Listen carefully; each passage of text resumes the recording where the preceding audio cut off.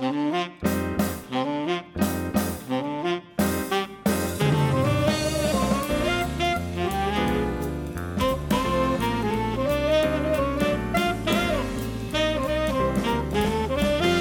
and welcome to episode 453 of Conversation Street Podcast.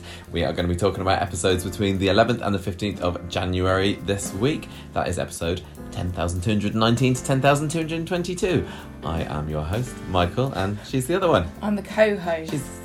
Yes. What's your Is that name right? again? Gemma. Thought so. Hi everybody, how you doing? I'm very cold. I'm wrapped up in a blanket here as I'm recording, hoping to warm up as the conversation gets flowing and the podcast goes God, you're on. so cheesy today. I'm overdoing You're it because overcompensating because you're very tired. really, really Can't tired. I'm knackered. You You don't want to hear it, everybody, but I've been in school working very hard jobs, this week. basically. I've been teaching children at school, teaching children at home. It's been very difficult and tiring. And very stressful and worrying.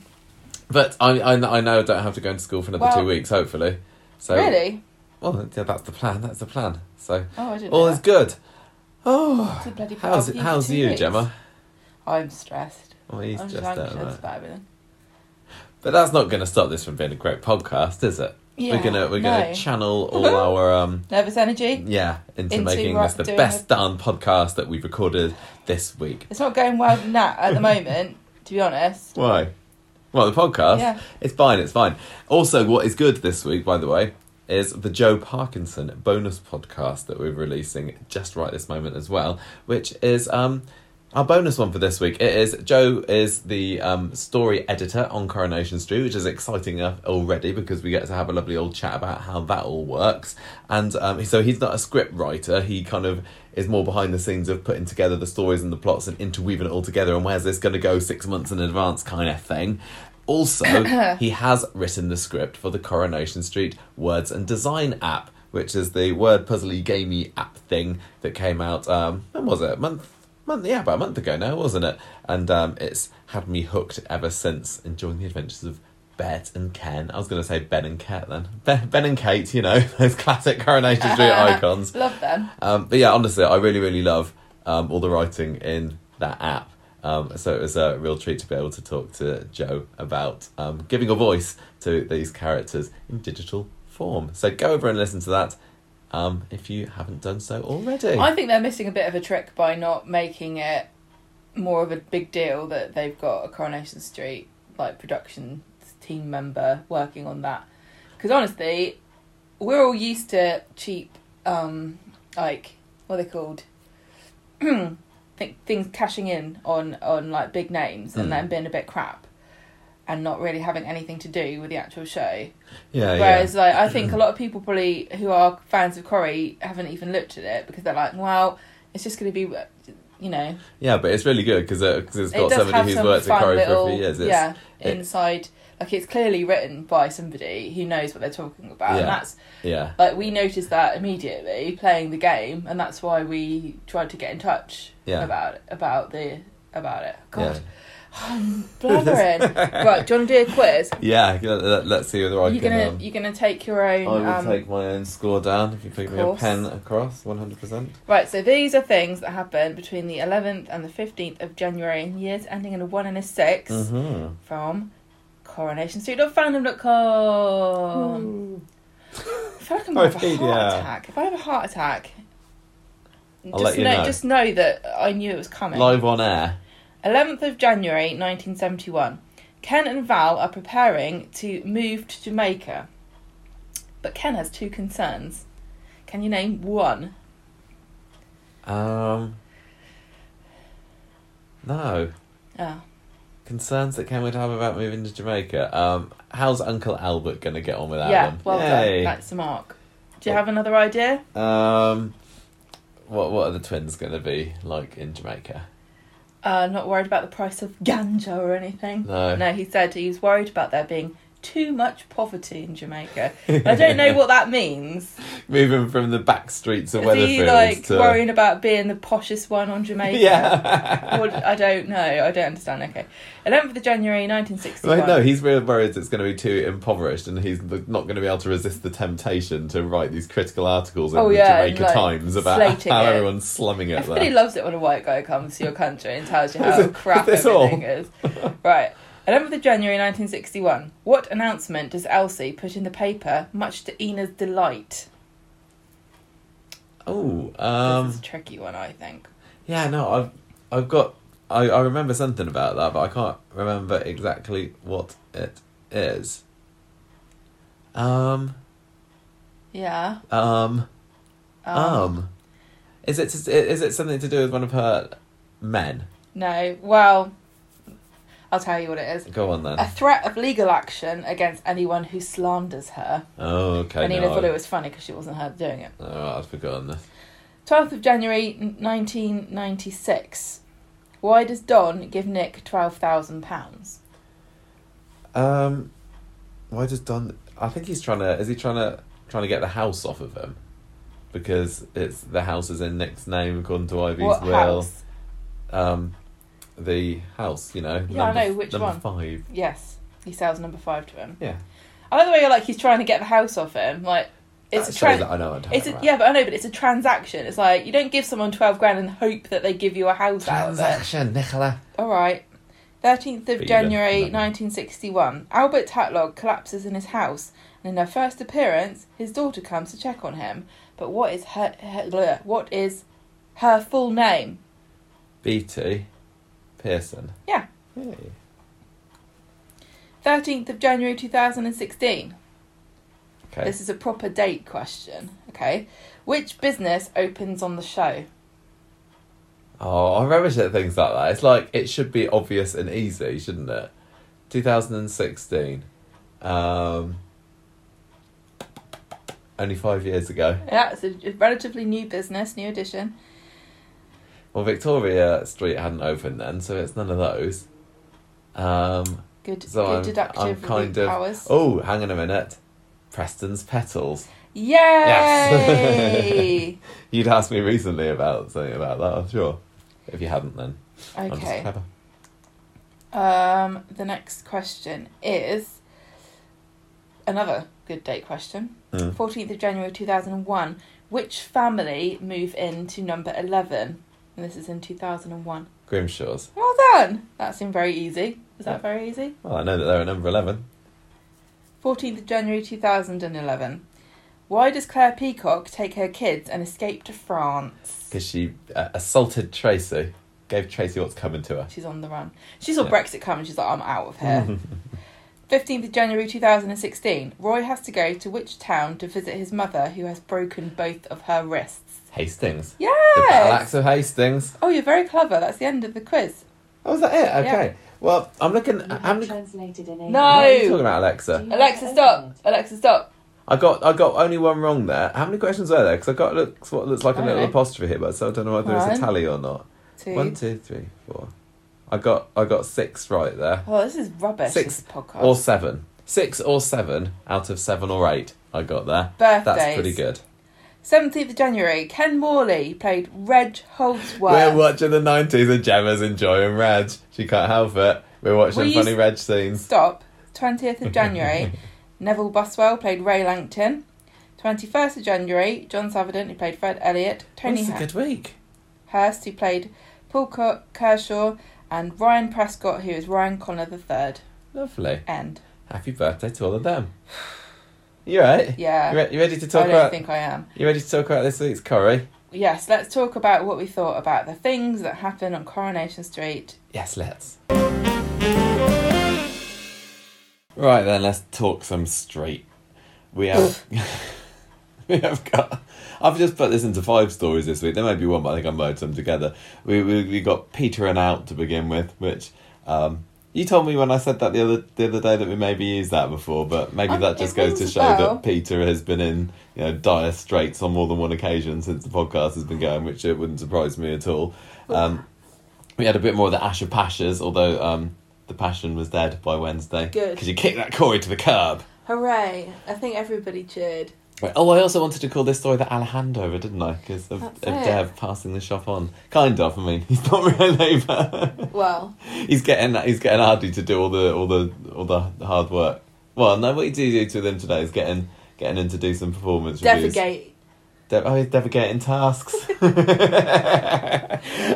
I'm going to put you in charge of storyline title duty from now Why on. not? We had a bit more of the confessions of the window cleaner story / race to raise the place, and a bit of Johnny Jailbird and the Lonely story to tie up the week. When he inevitably changes his mind, are we going to name it But who are we talking about here? Ray? Ray's race to raise the place does an about face. Oh yeah, Yeah, I'm nice. on fire. Yeah, well, I just want to call it Ray Gun. Ray gone. Ray Gun. Both of those will do it. Mm. Right. I've heard lots of good things about this week's Coronation Street. I've seen some people you've heard being... good things, but I've you heard haven't... and read good things about this week's Coronation Street on social media, and I don't know whether it's me, and just because I was a bit knackered this week, but there I don't know, I just didn't necessarily feel it this week, I don't think. There were some good parts, but I wouldn't say, for me, this went down as a super mega classic awesome week. There was one story that stood out head and shoulders above the rest, and I would say that wasn't the story that was supposed to be the A story of the week. It's the Alahans again. I bloody love them so much. They're so great. I think Ardy is fantastic. Asha is still brilliant. And Dev, as always, is like underappreciated. Even when we sing his praises, it's like it still feels underappreciated. It's weird, and maybe it is just the kind of normalcy about it, and it's not, life and death about it. It's stupid compared to the Peter story, which is Death's Door. And it's not to do with like how far do you personally relate to it, because I can't relate to getting my kit off and having my boyfriend film it and put it on the internet. Not been given any shops recently. Being given a shop for my 16th birthday, being a teenage boy who's overshadowed by his sister's antics, or being a single dad who's worrying about how to raise my teenage children. No. But I'm really loving it, and I feel, even though I don't feel like I'm in a very good position to judge this, it feels very honest and true as well. It feels real. It really, really does. But it's still entertaining, and it's still like slightly larger than life, which is what you want. Well, I mean, it has got Devon, so... Yeah, how could it not be? Well, we'll get to that story in a bit, shall we? Let's get to what I think Coronation's... I don't know, would you say that Corrie wanted the Peter story or the Faye story to be the main story of the week? Yes. One of the two. Well, we'll split it up with some Asher in the middle. I don't know, it's difficult. It's like, if Peter hadn't done this about 10 times already, then Peter. That's the thing. It's like, it feels as though you could just get the scripts from, 5 years ago and copy and paste the scenes. And I'm watching this thinking, like, is this the lowest that Peter has ever sunk? Is this the worst he's ever got? I mean, is this, final round, or I don't know, I'd use some kind of pub metaphor here, but don't drink. Last Orders. That's it. Is this Last Orders for Peter Barlow? That's what they call it when an alcoholic dies. And maybe it is, but you're right, it just feels... I mean, I criticised the storyline before, but I also think this feels very complicated, and it's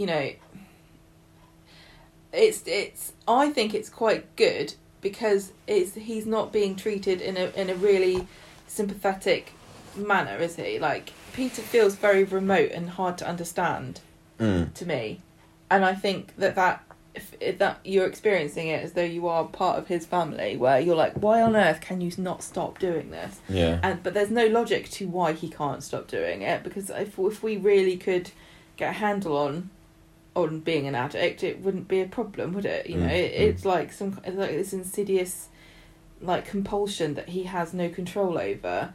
And from that point of view, it feels quite a sympathetic portrayal and very realistic, because no matter what anybody says to him, he's in the throes of it and he can't escape. There were some parts this week, and I don't know why we're having the discussion before we do the synopsis of it, but it's just turned into this, where I'm still, like, when he's going there to drink the alcohol, you remember the bit when Carla was looking around for the bottle and he brandishes it out of his jacket pocket and he puts it to his lips. So I think both of us are just like, oh, no, don't, Peter. Don't. Which shows that there is a level of investment for us, and it's still, making us interested. But... And it's tricky because, I'm not an alcoholic, but I think I have a food addiction.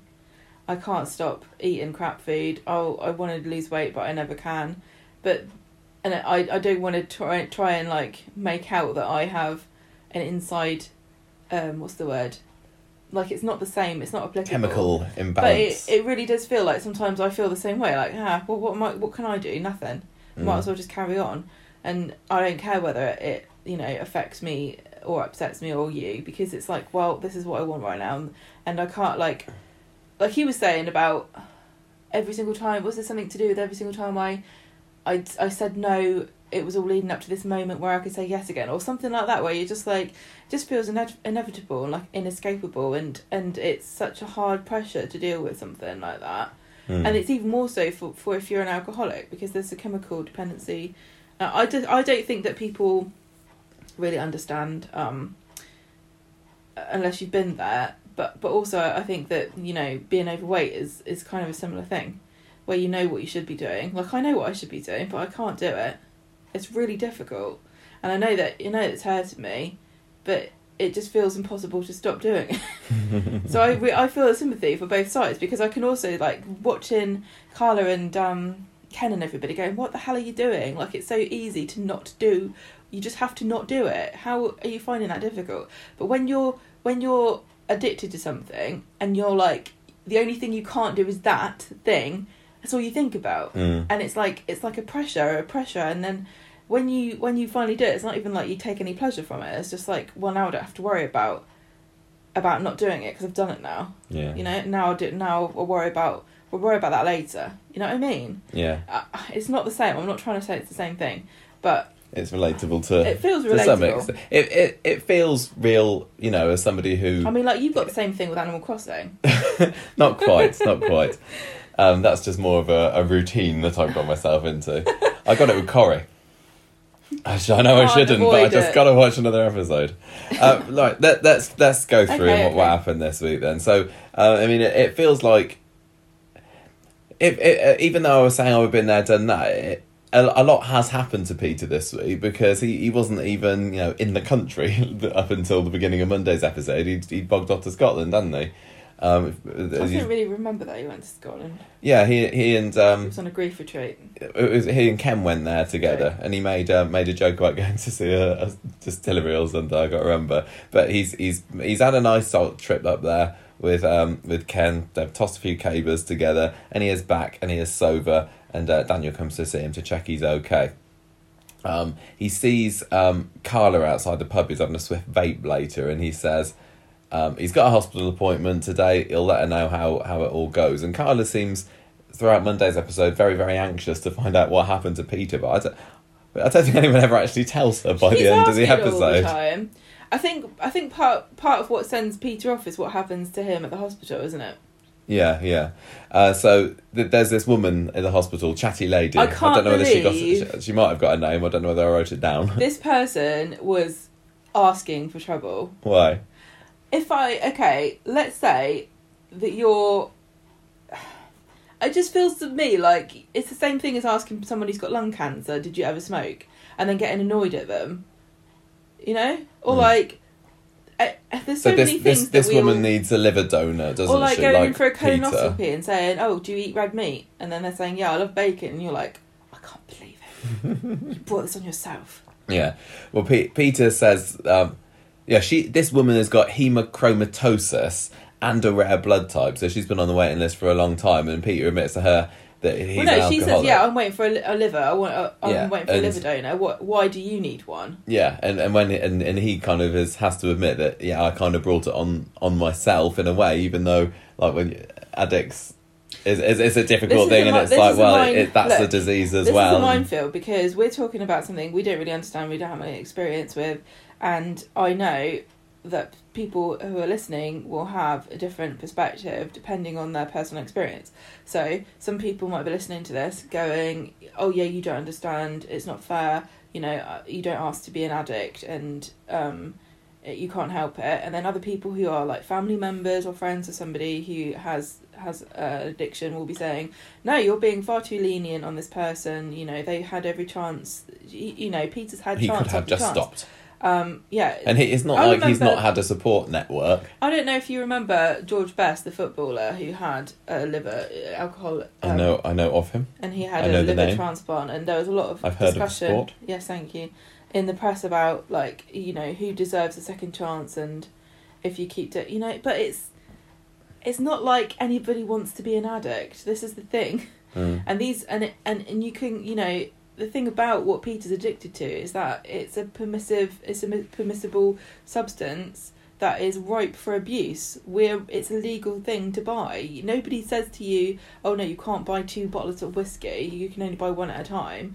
You can't buy more than 2 packs of paracetamol in case you kill yourself, but you can buy as much alcohol as you want any time of the day practically, as long as it's not Sunday, in this country. And we allow it to happen, and we don't really give people, you know, everybody knows not to do it, but nobody gets given guidance or help, like at the beginning, like make sure you don't, you know what I mean? It's just such a toxic but I mean they're environment. That's true, but equally you could say, well, there are steps that he could have done to reduce the risk, like moving out of the pub sooner.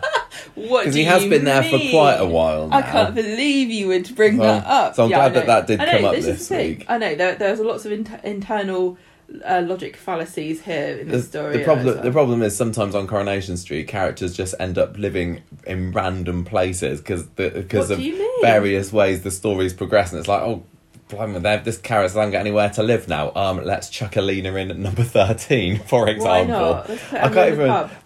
Why did Carla and Peter end up moving to the pub? Because I think they were going to buy number 1, weren't they? And Peter and then Steve and Tracy went to buy it, and then trip them and blah blah blah.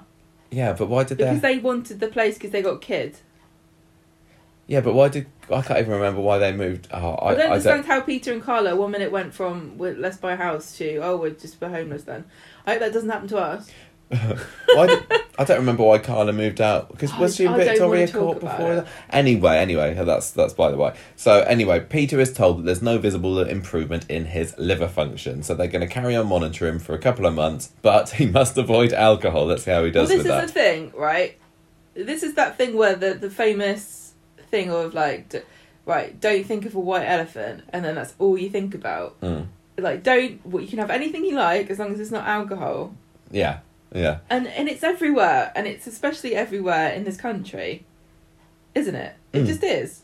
This woman who he sees earlier is, I think when he originally told her, I did this to myself, or I'm an alcoholic, she says, I don't, I'm not judging you or anything, but she gives a funny look. But when he comes out of the room, then she's very, very curt with him, and she's clearly disgusted at what he's done, and this leads to him feeling very guilty. Yeah, you can understand her perspective. She's there. She clearly hasn't, because there's different things that, lifestyle choices that you can make, and she clearly hasn't contributed that she knows of to her condition. And so of course she'd be furious because she's got this rare blood type, but because it's assigned on the basis of who needs it the most and who's got the right blood type, she could be waiting and he gets another one next week. Yeah, I'm sure she's already cursed the skies, but why is the roll of the dice landed with me getting this random position? And then this is what I hate about medical stuff. It's so not fair. It's just horrible. Yeah. To be given to end up with something. Well, luckily, even if you do it to yourself, can I just say that as well?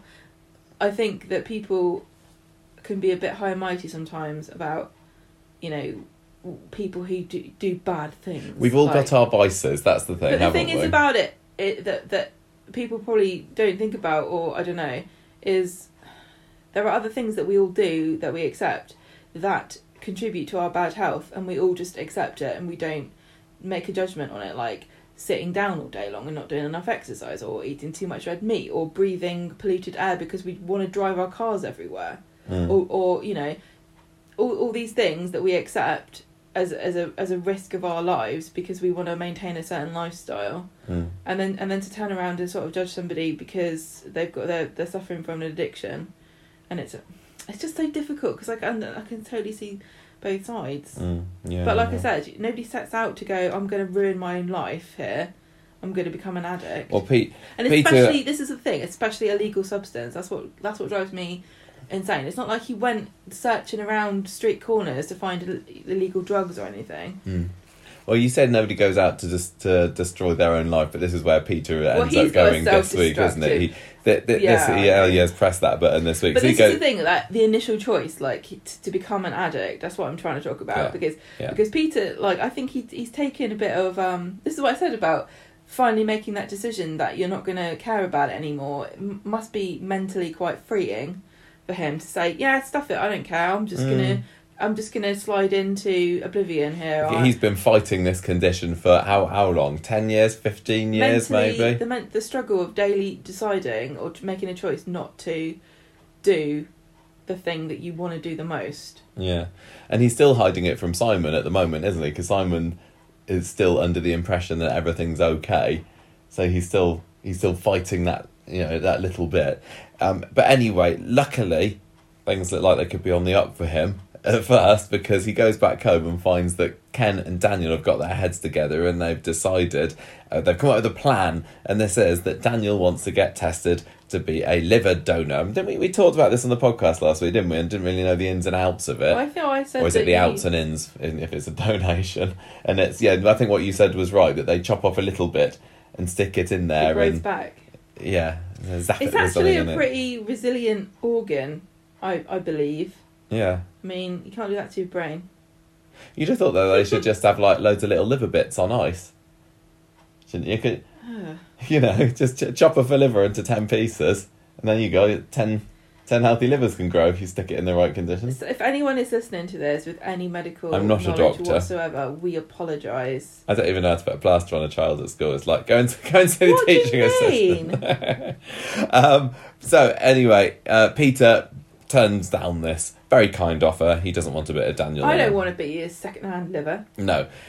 So they have a little bit of a light-hearted debate about donation and the pros and cons, and there's a bit of a Tracy kind of admits, I probably wouldn't want to donate actually because I'm selfish, but that's fine. End of the day, Peter's like, no, I'm fine. I don't want it. I think it's better to be realistic about whether you're going to be able to do it or not than to say you will and then back out at the last minute. And Peter's brings up this woman from the clinic and says, well, give it to her then.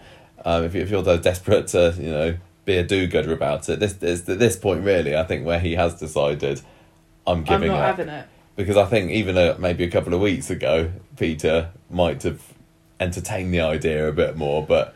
Well, if you're self-loathing to the point at which you're going to drink when you've been told not to, you probably aren't up for being saved by somebody. I think if he gets a new liver as well, then he would feel the responsibility of looking after it, and maybe he doesn't think he'd be able to do that. Maybe he doesn't want to. Maybe he's sick of it now.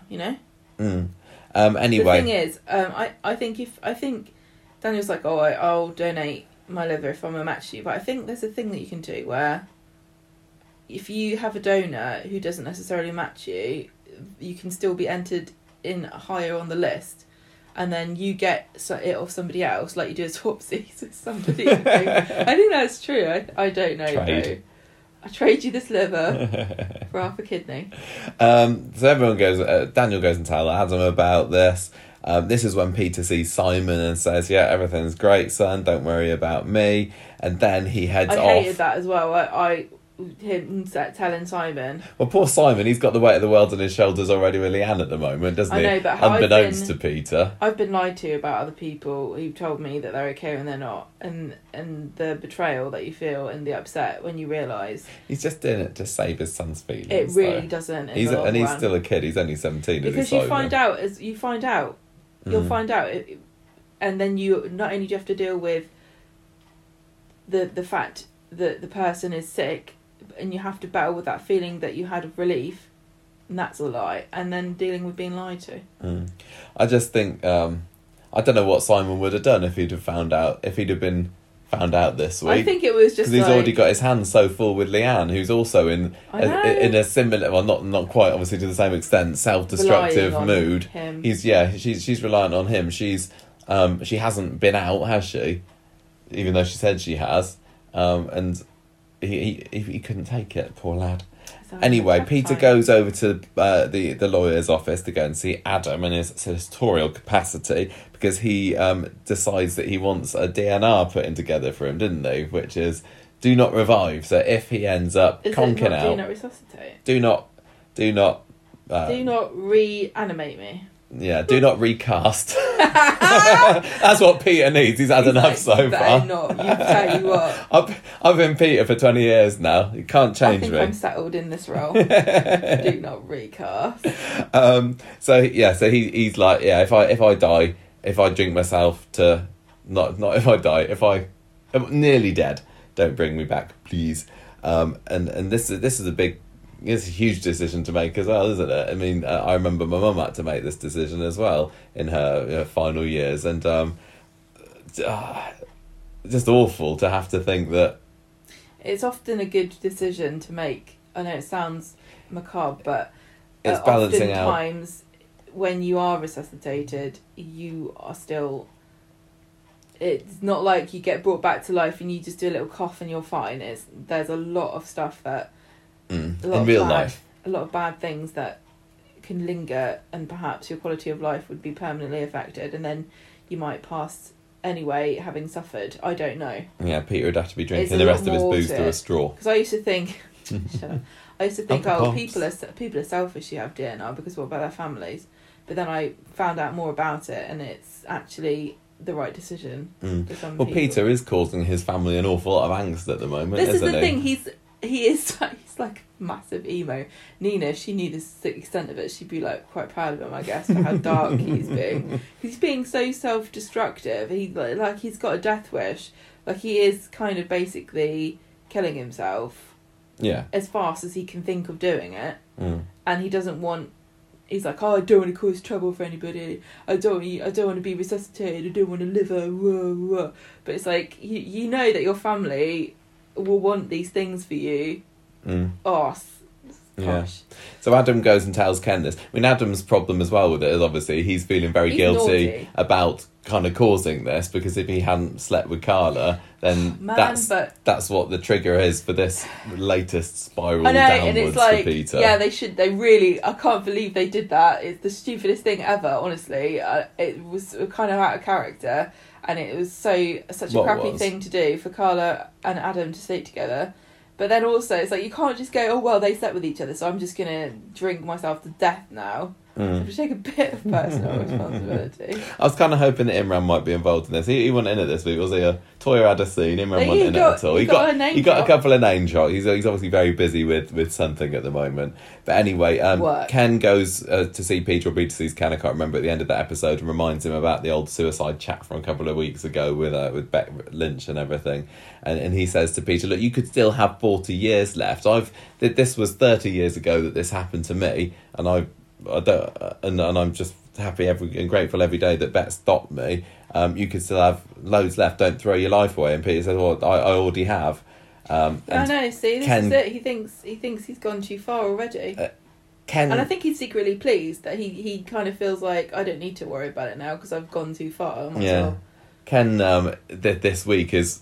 I don't know what he's doing, really. Is he actually giving up, or is he just saying he's giving up to try and shock Peter into doing something? Because at the end of this episode, he's like, well, have it your way, Peter, but don't see me never charge. And then on Wednesday, when it turns out that Peter's looking for somewhere to live, Ken's very quick to say, well, you're not staying here if you're still drinking. Yeah. Because that's the problem. If you're a family member of somebody like this, there's a really thin line between supporting and enabling. Yeah. So Wednesdays, you won't know. You can't tell whether you're doing one or the other a lot of the time. On Wednesday, Peter tells Ken that he's off to an AA meeting, and so Ken's chuffed about that, but big fat lies.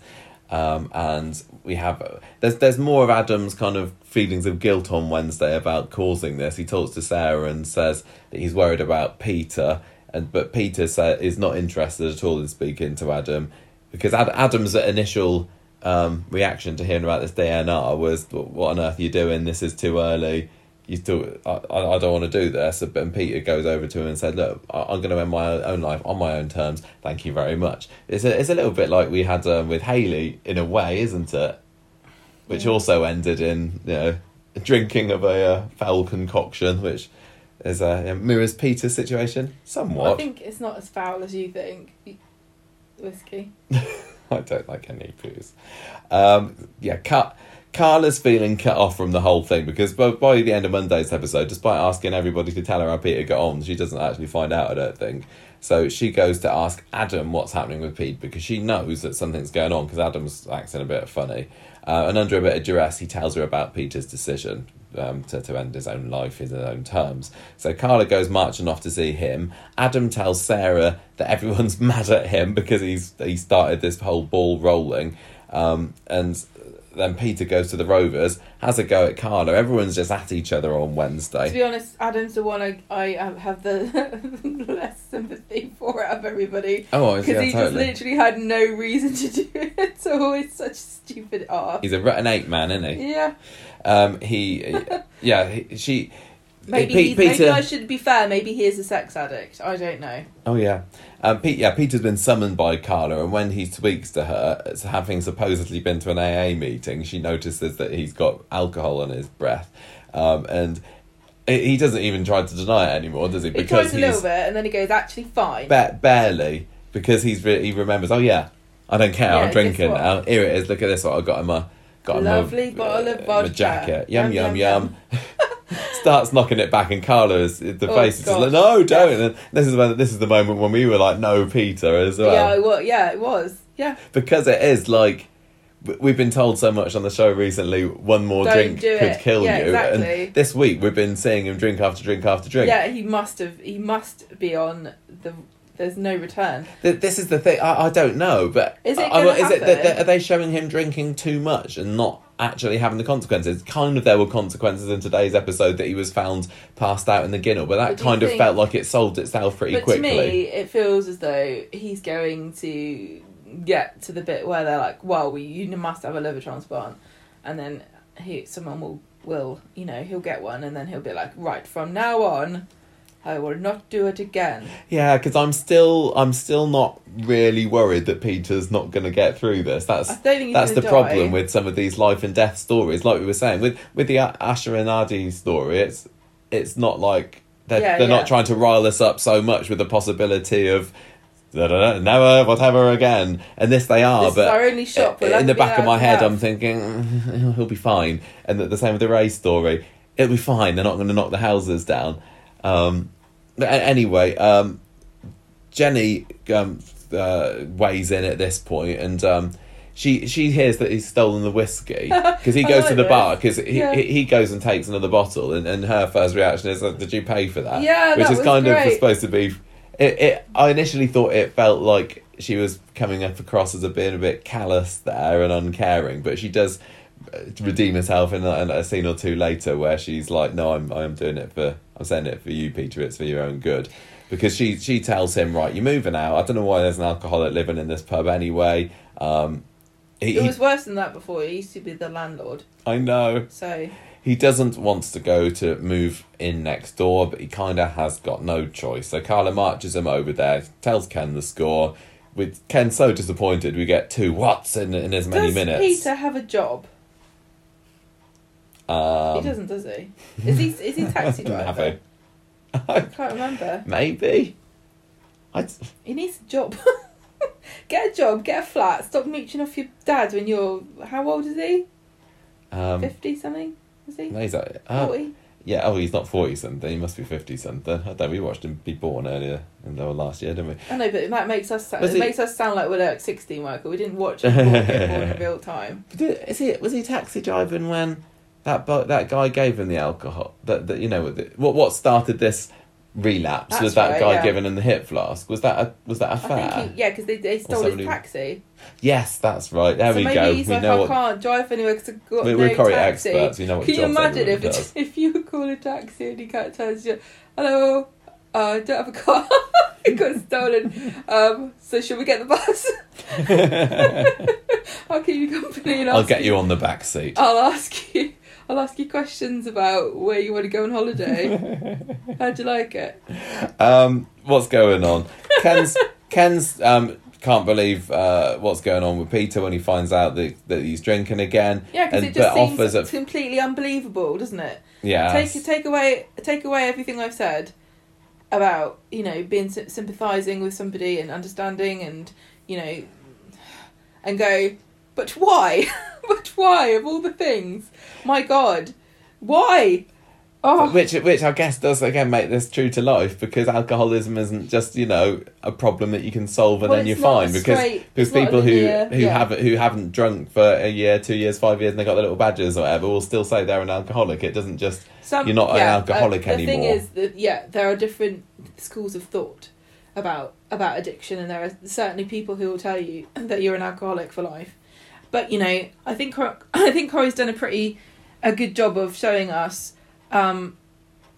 different perspectives, because Carla definitely battled an alcohol problem at some point, and she's got an addictive personality, but she has managed to stay away from booze because she had her medication, didn't she, that she couldn't mix it with. Yeah. And it wasn't an issue for her, but she definitely had a problematic drinking habit at one point. So it's not like Coronation Street saying you're either an alcoholic or you're a normal, you know. Yeah. And I think that's a fair assessment, because some people it hits it different. It really hits you differently. And Peter seems to be the sort of person who will struggle for the rest of his life with it, and at this point in time he's not really up for that. No, and he doesn't need his dad hanging around to offering him advice as either, because he says, I don't want to live here, especially if you're telling me I can't drink. So Ken at this point, he goes, well, you know, the door's there, you go, enough's enough, the choice is yours. Peter said was you know, Ken's like, you have to stop drinking, and Peter says, I don't know if I can or if I even want to. Yeah, that was good. So he goes striding off. Carla chases him up the street to try and stop him. He lays into her, he's vile to her, isn't he, just to try and get her off his case, saying that, well, you're just as bad. 1 minute you're out all kind and caring, and you're you know, doing your nursing acts for looking after the poor alcoholic, and the next minute you're dropping your knickers for anybody and everybody. So sod off you. Kind of fair. She goes moping back to Jenny, who's nice and sympathetic. I like that. But Tracy isn't, is she? Because over at number one, she's saying, well, you know, nobody can help Peter. She's not. Right. She says he'll be fine, but she says at the end of the day, it's down to him. We can all try and help as much as we can, but sadly, nobody can help him. Yeah, the ball's in his court. The buck stops at him, and but yeah, she says he'll be fine. This is good. This reminds me of what happened in the aftermath of Aiden's suicide, where you had a range of different reactions from people. Yeah. And Corey's doing the same thing again here, where there's lots of different characters who are kind of involved. And you got Jenny, who was like, I wash my hands of you. You have Tracy, who's like, whatever.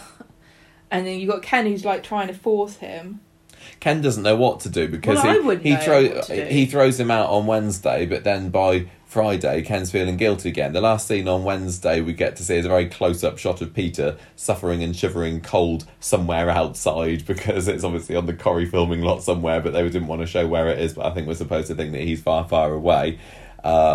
Friday's episode, Ken is filled with regrets about it. Steve waltzes in. A maybe unnecessary addition to the story this week, but don't worry, everybody, he's going off to live up a mountain somewhere by the end of the episode. It was because he was like, can I be in this storyline? And Tracy was like, no, this isn't for you. I don't think you're really helping anything. So he goes, I'll just go for a walk. Aren't you in the Ollie's death storyline? He's like, no, not really. That's the Anne and Simon. Yeah, I'm fine. In the Three Peaks storyline. Yeah. But we can't do location shooting. But my co-star is caught up with his daughter possibly being pregnant again at the moment. Poor Steve. Nobody wants him in their storyline. So he just says, I'm going to go and... I've been in this show 31 years. I need a bit of respect, please. He just says, I'm going to go and stay somewhere. What's he going to go? Go and stay in a cottage somewhere.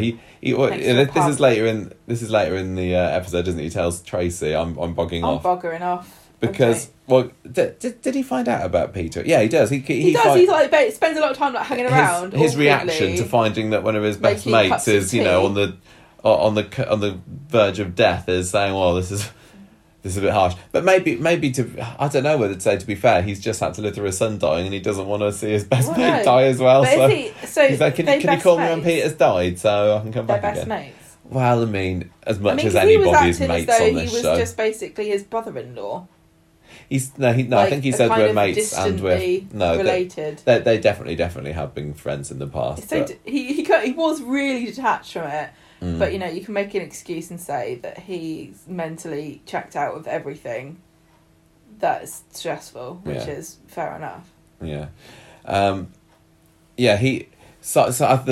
what twigs Stephen to working out that something weird is going on is that Simon comes into number one later and asks, "Look, what's going on? Why's Dad moved out of the pub? Is Dad and Jenny had a fallout?" And Steve's there going, "What's going on here then?" She says, "No, he's just gone off to stay with a mate in Wigan." Obviously, Carla at this point doesn't know where he is, and he's still trying to protect Simon by not letting him know the truth.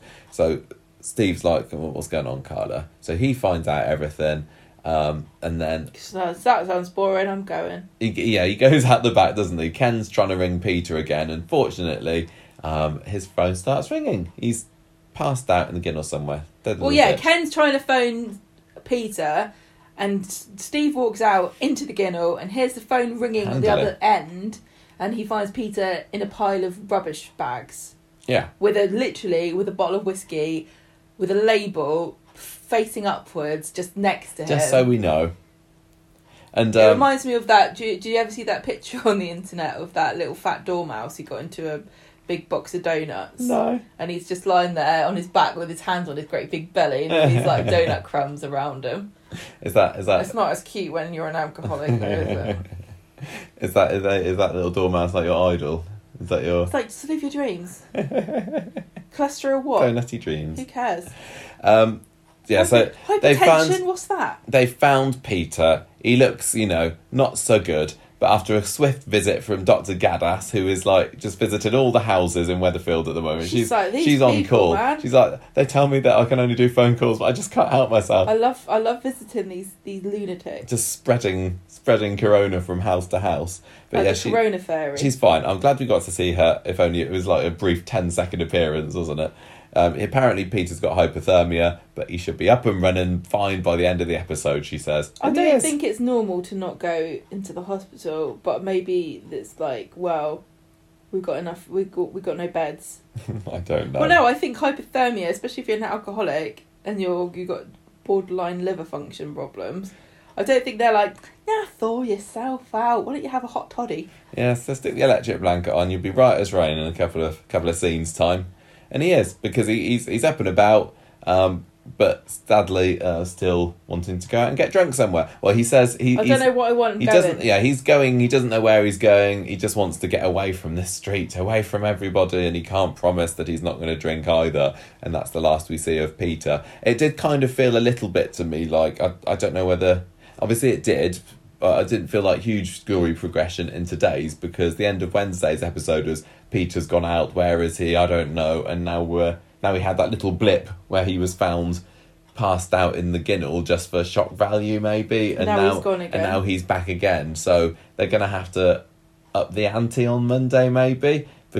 But how do you up the ante from being on the brink of death without actually just vomiting blood again? When in doubt, just puke up some blood. That was pretty effective the other week, wasn't it, when that happened? I just think he's going to. I just feel as though this thing with Carla is. I don't know how you can resolve it, because he just doesn't trust her anymore, and she's done nothing particularly apart from apologise to make it okay again, and she's just begged and whined. I kind of think that they should just break up. Maybe it's sad to say, but maybe if he can't trust her, and it's making him do this, I'm trying to think of how Peter can get out of this situation, and I just think he needs to go, I've got to focus on myself, so I'm gonna we can't be dating anymore, and then he'll say Maybe he does. End up in hospital where he is on death's door because his liver is failed, and then Daniel gives him a transplant, and then he said slowly rebuilds himself from there. Maybe he does just need the love of a good woman that doesn't have baggage like Carla does. Somebody who can just love him for what he is, love his tattoos, love his little beard. I don't know, but there's not many women without baggage in Weatherfield at the moment, is there? No. So do you think that Daniel's going to end up giving his liver to Peter? Is that going that way? Is he going to deliver a liver to Peter? I think so. I don't know, or somebody unexpected will. Somebody's going to donate it somehow. It feels like, plotting wise with these sort of things, it's often the first people to offer to do that can't. And I'm just thinking, the first one that comes to the top of my head is the Carla kidney transplant, because there were a couple of false starts before it turned out that Aidan was the one to be a donor. Well, it depends on whether what I thought is actually the case, is in that, if you have a donor, if they're not your match, it still gets you higher up the list. Yeah, I don't know. I wonder whether he will go off and booze, get himself in hospital, going, I don't care, I want to die, let me die. And then in the next bed over is old Mrs. Oh yeah, we might see her like, again, might we? Well, I'm dying, so well done, you stupid sod. If I could have had your luck and your chances, I would kill. I'd kill. That is a quite She's standard soap thing to happen, isn't it? Have another patient similarly afflicted that this dies. happens all the time in Corrie. That happened with Sinead's kale drinking mate, didn't it? Maybe the son will come and visit and go, Mummy, why would God be so cruel? And she says, there is no God. And then Peter says, I'll never let this happen to Simon. And then he, Yeah, because Peter is being... I mean, is he thinking of Simon or isn't he at the moment? He's being one of these, emo, everyone's better off without me because I'm such a bad person. And it's hard to argue. Maybe, is he going to see how much Simon is struggling with Leanne? Does he think at the moment, well... He's like, Leanne's such a drag, I don't want to be a drag. Leanne's such a great mum. He doesn't need two parents, does he? And then he's going to find out that Leanne is also, falling apart. Yeah. Maybe I like the idea of that other woman, having to take one for the team so that Peter can survive. Well, somebody's got to die to make sure everyone knows the situation is serious. I just as soon as I saw her in the waiting room and she was looking at Peter and you could tell she was going to say something, I'm like, oh, she's got a story to tell. We're going to find out before the end of this scene. Yeah. Is there anyone else, storyline wise, that might make an interesting donor? Could Adam end up donating? Oh God, yeah, probably. It's not going to be Ken. He's too old. I suppose with Adam, it's like, why would? I suppose if he's feeling guilty, maybe he would check. Possibly, yeah. I wouldn't have thought Carla could if she's already, missing a few organs of her own. She don't want to be giving her other ones away. She's got 3 kidneys now. Oh yeah, she does. Still don't get rid of the old ones. maybe chopping off a bit of liver would free up a bit of space in the abdomen for another kidney. Maybe yeah. I like Daniel's offer, but I don't know. It feels like maybe it's not going to come from him. I kind of want somebody to offer in a kind of really naive way and then be told, are you sure, because you're this a and match. this, and then they're like, oops, no, actually I don't want to anymore. However they do it, in my mind, I don't know how it can be as good as the Aidan one, because at the time that felt like a standard donation story, but then looking back on it, not that you get them, not that they're 10 a penny or anything, but when you look back on it after the suicide thing and the reason why Aidan donated it and then the crying after the surgery and everything, is like, that was good. Yep. That was an excellent story. Well, they can't always be the same. Yeah. So I don't think I'm gonna say maybe it could be Adam that ends up giving a bit of liver. But I don't know. Maybe. What did you think about Ken this week? Have we ever talked about Ken, the fact that I think he's a bit hands off. I nearly killed myself once, so I know how you feel thing. It's like, it's not the same Ken. And he's saying that, I got 30 years of life out of it, and imagine, blah, blah. It's like, yeah, but Ken, he got 30 good years of health, and Peter's not looking at that. He's looking at liver failure and medical complications. And you know, I don't know. I don't know what Ken's suicide thing was. It's kind of a bit problematic in retrospect, because it just seemed like a spur of the moment thing, and it wasn't like wasn't depressed or anything, and he just kind of like went, well, I just pulled myself up by my bootstraps and I got on with life, and that's what you need to do. But he didn't have to battle with what caused him to come to that decision every day, like Peter's doing. Because you know, even if Peter now decides I'm never going to drink again, he still every day has to, you know, overcome that problem of, but I really want to. Whereas Ken was like, no, I really want those pills. Well, Ken You know tried what I mean? Ken tried to kill himself because of Deirdre not having him back, wasn't it? And he got over it. Yeah, they were friends by the next Christmas. It's fine. But you know what I'm saying? Yeah. Ken's trying to sort of make it about him and saying, look, we're the same. But Peter's not in the same situation at all. Not quite. Did you think that he was being a bit harsh when he told Peter you can't stay here then? No, I think he was trying to help him by making it impossible for Peter to drink, but he didn't realise how much of a grip it's got on him. Which he kind of should have done by now. I know, but it's difficult to understand. Anyway, we'll see. And the only other thing that I wanted to mention about this story was Daniel going for PGCE. That kind of came out of nowhere. Oh God, it's going to be on it. He wants to become a teacher in the year where you don't actually have to go in and interact with the children because or have any homework, have any work that you have to do outside of. I don't know lessons. much about how PGCEs work these days. What I don't know is where it? this is Just the teacher training. Yeah, he said he's just started a course, and I kind of thought that they all started in September, so I don't know how he's been able to get that, but I might be wrong. Open Maybe you can start PGCEs whenever. I thought that one of our friends is doing something to do with teaching assistant, something in a BTEC or something, and she started now. Oh yeah, I don't know. Do you like the idea of Daniel as a teacher? I mean, only because it's so irritatingly obvious, and like he's such a bloody stereotypical what people hate about teachers, isn't he? He's such a pompous arsehole with no life experience at all. He thinks he can tell everybody else what to do. Because he read it in a poem and once. He's like, oh yeah, I really like poetry, it's so great, yeah, literature's brilliant. Like, yeah, did he say, I don't know whether he said what sort of teacher he was going to be, but I'm assuming English he's going to be teacher. An English teacher in secondary school. Yeah, just like his dad, like Father Light's son. I quite like the idea of that because it's never felt a sympathetic character to become a teacher, so I'm like waiting for him to just be an arsehole to everybody and make teachers look crap again on Coronation Street.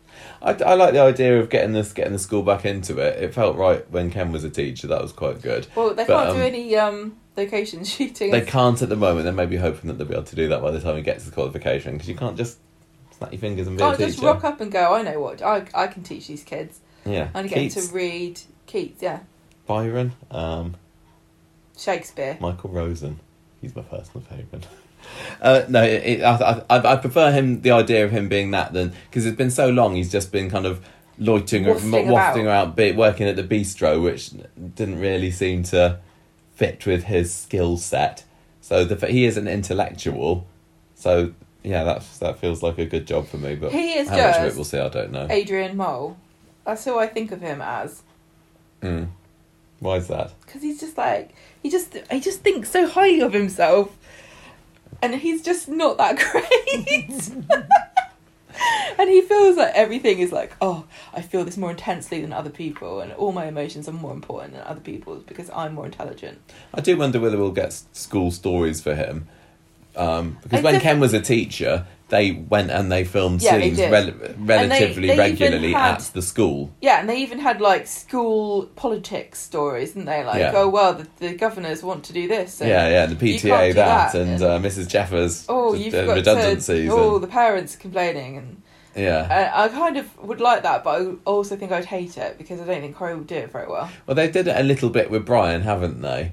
And the thing is, so I think he might have missed the chance to be the teacher of any of the kids that are on Corrie at the moment, because that would actually be quite fun to sort of watch an NQT trying to wrangle these like teenagers who are like, look, you live round the road from there's me. still plenty. It could be I don't Max's think he teacher, it could be Liam's teacher, it could be Jack's teacher. No, I'm talking about Asher and Ardy and Oh yeah, those. and Summer and Amy and Yeah. Faye. Yeah. They're all too old now, but that would have been like, they'd be like, oh, you can't tell me what to do. Like, you served my drinks last year, you bought me a steak and it was overdone, so whatever.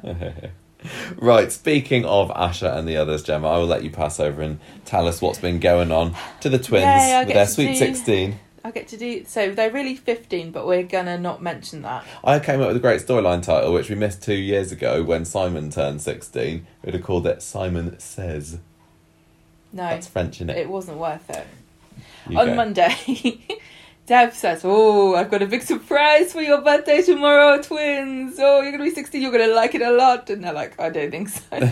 Whenever your parents tell you they've got a great surprise when you're a kid, you're like, oh no. Oh. What do you That's get hard. like that? You're like, I don't think don't you know know whether- what I want. Well, my parents were pretty good. They got me some good stuff for my 18th birthday. You get a bouncy castle for I your had a 18th laptop birthday. and a mobile phone. Wow. Yeah. And But did they buy you a shop? no, they didn't. But I don't think he bought them a shop, did he? He just changed the Changed the sign. So on Monday, Asher goes to the cafe and chats with Nina. There is definitely something going on between these two. It's fairly obvious at this point. That I they're gonna don't try know. and do something I romantic don't know. between these two. I wonder whether they're just kind of floating it to see what the general reaction is on social media, maybe. And What the Gemma reaction is, I'm not, General. not for No, it. they plan these, as I know from having recently spoken to story editor Joe Parkinson, that this gets planned 6 months in advance. I'm sure they know what's going to happen. But Yeah. I don't know. I don't think it needs. I really, really like their friendship, and I don't know, think it I needs think to turn it- into anything romantic. But maybe you know- there is going to be some unrequited. But it still would feel weird to me if Nina was the one that was preying. That's not the right word on Asher. Crushing. Yes, crushing on Asher, because there is a couple of year age difference. I don't know. It doesn't. I feel don't know quite what it's right like yet. for girls though. Like when it's an older boy, it feels predatory, but when it's two girls, it doesn't feel quite as exploitative. Mm. And also, let's not forget that we don't. I mean, lesbian characters on the street. Where are they? Crushed underneath the remains of the factory One's roof. dead. One's been disbarred. Sunning the other one's sunning herself in Bali. Yeah. So you know, I don't know. I don't know whether I we're like. not lesbians, so we can say, oh yeah, we don't really want. But you know, if you're watching it and you want somebody like you in the show, The idea of a Nina crushing on anybody could be quite funny. I imagine just you know that. I imagine a vampire coming up to your bedroom window in the night. You remember on What We Do in the Shadows, and they had Yeah. what's the character? which The one? girl Nadia. Nadia talking about when she went up to the window and saw. Yeah, Well, he was masturbating was he? in Just that know story. the tone of the podcast. You're talking about, and she took a photo. Do you remember? I don't remember. It's very beautiful. So yeah, I can imagine that Nina is going to come flying up to Asher's bedroom Well, I hope window. Asher's got her hands over the top of the duvet. Great. You brought it up. I didn't. I really didn't. You Lola. did. Let's move on. So they have a nice chat about birthdays and stuff, and she says, "I don't even think Corey's remembered it's my birthday." I don't get that. I don't know why. He's probably got a countdown timer on his phone, He's like creepy enough to. the shag timer or something. He is creepy. Yeah, Dev's got his what? nothing. Dev's got the shop sign covered up, and he's excited about it. He wants everyone to know he's got a present lined up. He's accosting people in the street. Nobody's that bothered. Corey wants to have a cosy night in with Asher on her birthday. He's established that he knows it's her birthday, and she's like, like she knows why he wants her to, and she's not really keen, and she can't think of a way really just to get out of it. Nina comes in, and it was quite funny because she says she's got a present, and Asher's like, "Oh, what's that?" And she says, "Oh, that's for Ardy." And Asher's like, "Okay." And she's like, "It's for you, you idiot." And she opens it, and it's a choker because Asher said, "I like your choker" to Nina, so she got her one to match. That means they're lesbians. On Wednesday, birthday, hooray! Dev gets full on deving on the beginning of Wednesday's episode. He's got his blowy. What's it called? The Party pooper. No, not a party poop. You know the Party thing. shooter. Party poo-poo. And he's got his balloons everywhere. He's having a great time. Oh, do you know what? It's so sweet, isn't it? He's so sweet. It's like, oh, he's trying his hardest because he's only him. Yeah.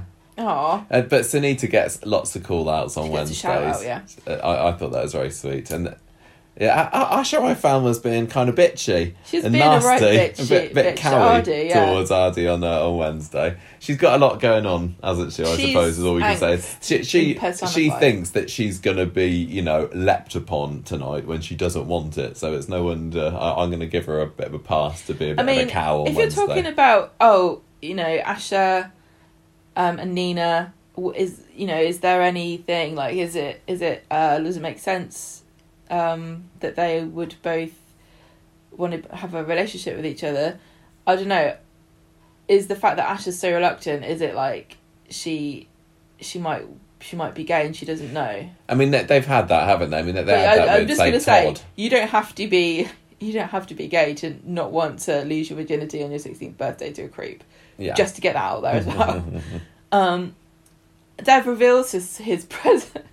He's got a sign that says "da." Actually, it says "da da da." D and A Alahans. I like how they spend the da morning. and Yeah. I like how they spend the morning remembering Sunita and, we miss Sunita and she'd be so proud of you. By the way, I've just scrubbed Sunita from the sign of my shop. No longer DNS Alahans. No, it's dinner. Asha's not impressed. She doesn't really want to be part of the business. Yeah, she says she doesn't want to be publicly associated with. It's harsh. They're such a pair of snooty little snobby snobs, these kids. There was a bit where Ardy's like going to, oh yeah, my dad doesn't care about me. He lets me fend for myself. It's like, you stupid rich kid. Like, he's sacrificing so much money. You go to private school and you've been given part of a business for your 16th birthday and you're still bitching about how your dad is lame and doesn't give you anything. This was the confusing part, because as soon as I saw that sign, I was like, oh, he's inviting the twins to be part of the business and be on the management team among the owners. But the twins' initial thoughts are, I'm just on the sign. Yeah. And I would have thought I would have thought that they would have initially. I would have said, what does that mean? Yeah. Or I would have thought they would have assumed that, you're giving us the profits? shop, this is great. And then Dev's like, no, it's just a sign, man. But it was weird. This is like the weird disconnect that Coronation Street has between actual real working class people and people on Coronation Street. Because, I mean, remember when Sophie turned 21 and she got 21% share in her dad's business? Yeah. That's proper working class, that is. No, it isn't. Like, it is a garage, though, Gemma. If you work with your hands, a sushi bar. If you work with your hands, you're working class automatically. Even if you own your own business, yeah, that makes sense. I think we English people, British people are so just confused about class. Used to be a lot easier to work out who was working class and who was middle class, but yeah, so he's like, he can see Simon and he's like, oh, whatever, I don't even care. And Simon's like, do you not want to just check to see whether, the sign comes with the shop? Nina and Asha in the cafe. Nina's made her a cake. Asha blows the candle out all over her, giving her coronavirus for her 16th birthday. Tells her about the shop sign and she's like, oh, I love my choker. And I think she's wearing it, isn't she? Yeah. I don't think it suits her. Sorry to say. I think a little bit. I don't know if it goes with her outfit. No, but I think Nina should have made her in a different colour, maybe. Corey and Asha are going to have lunch in the cafe and he's like, I'm going to give you a special present. It's like, we don't want that special present. Keep it in your pants. Yasmin sees Corey. She's in there as well. I think Nina's in there at the same time. Yeah. And Corey's making fun of the choker. He was. I loved this.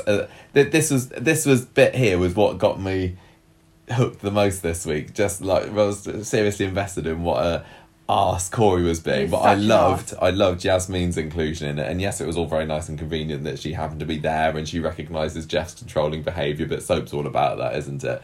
But I loved those scenes. And I do like it because there has been a point in the past where I thought that Corey they were at risk of being redeemed, but this was if it couldn't be any clearer, from this that he's a wrong'un. he is a wrong'un. And I've got to give a shout out to the actor. He's got an amazing name as well. He's called Maximus Evans. He plays Corey, and he plays him such an arsehole. He's perfect. I often think it takes a bit of like when I guess lots of people, when you think of acting, like you think, oh, I'd like to be the cool people. I'd like to be, James Bond or whatever. But I guess you also have fun playing villains too, because. But Corey thinks he's cool, doesn't he? He's so cocky, and the stuff he was saying to Asher, saying you look like a dog, take it off. Yeah, he must have such a high opinion of himself to think that he can safely say that without her dumping him, because he's Corey. He's the guy that all the girls are swooning at. Oh yeah, and boys don't normally aren't like this. You're right.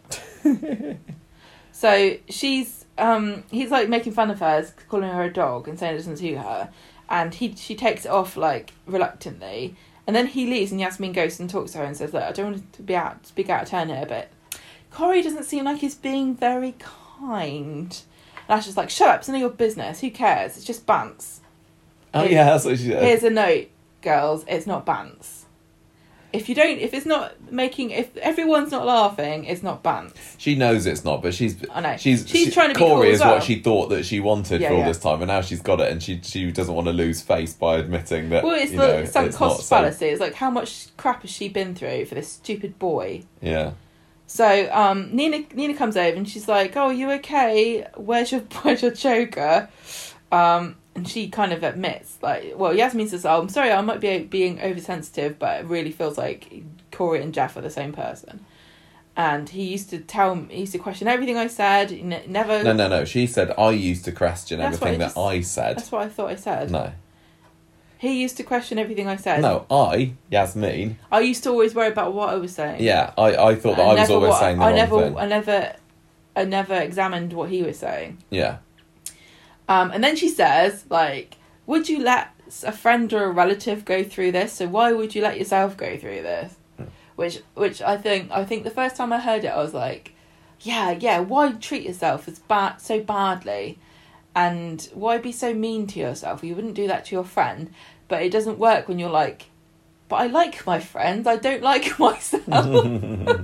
So that's why I'm a bitch to myself. All of this was so good, and once again, props to Tanisha. Asha's like, right, you're right, actually. The little reactions that Tanisha was doing, she plays it just so well. She doesn't over the top it. She doesn't. Yeah. She comes across as so sympathetic. She's Nina seriously says, great. Boys like Corey don't like it when things don't go their way, and when that happens, you need to get rid of them. And definitely a bit of toxic masculinity going on here. A little bit with him, it isn't there. Just a tad. So they meet up together. Yeah, they go back home, don't they? Her and Corey, she meets up with him, and he's like, let's go upstairs. And she's like, no. And she's got a choker back on. He's like, why are you wearing that again? I told you look stupid. And she says, well, if you don't like looking at it, you don't have to. And he says, well, what do you mean?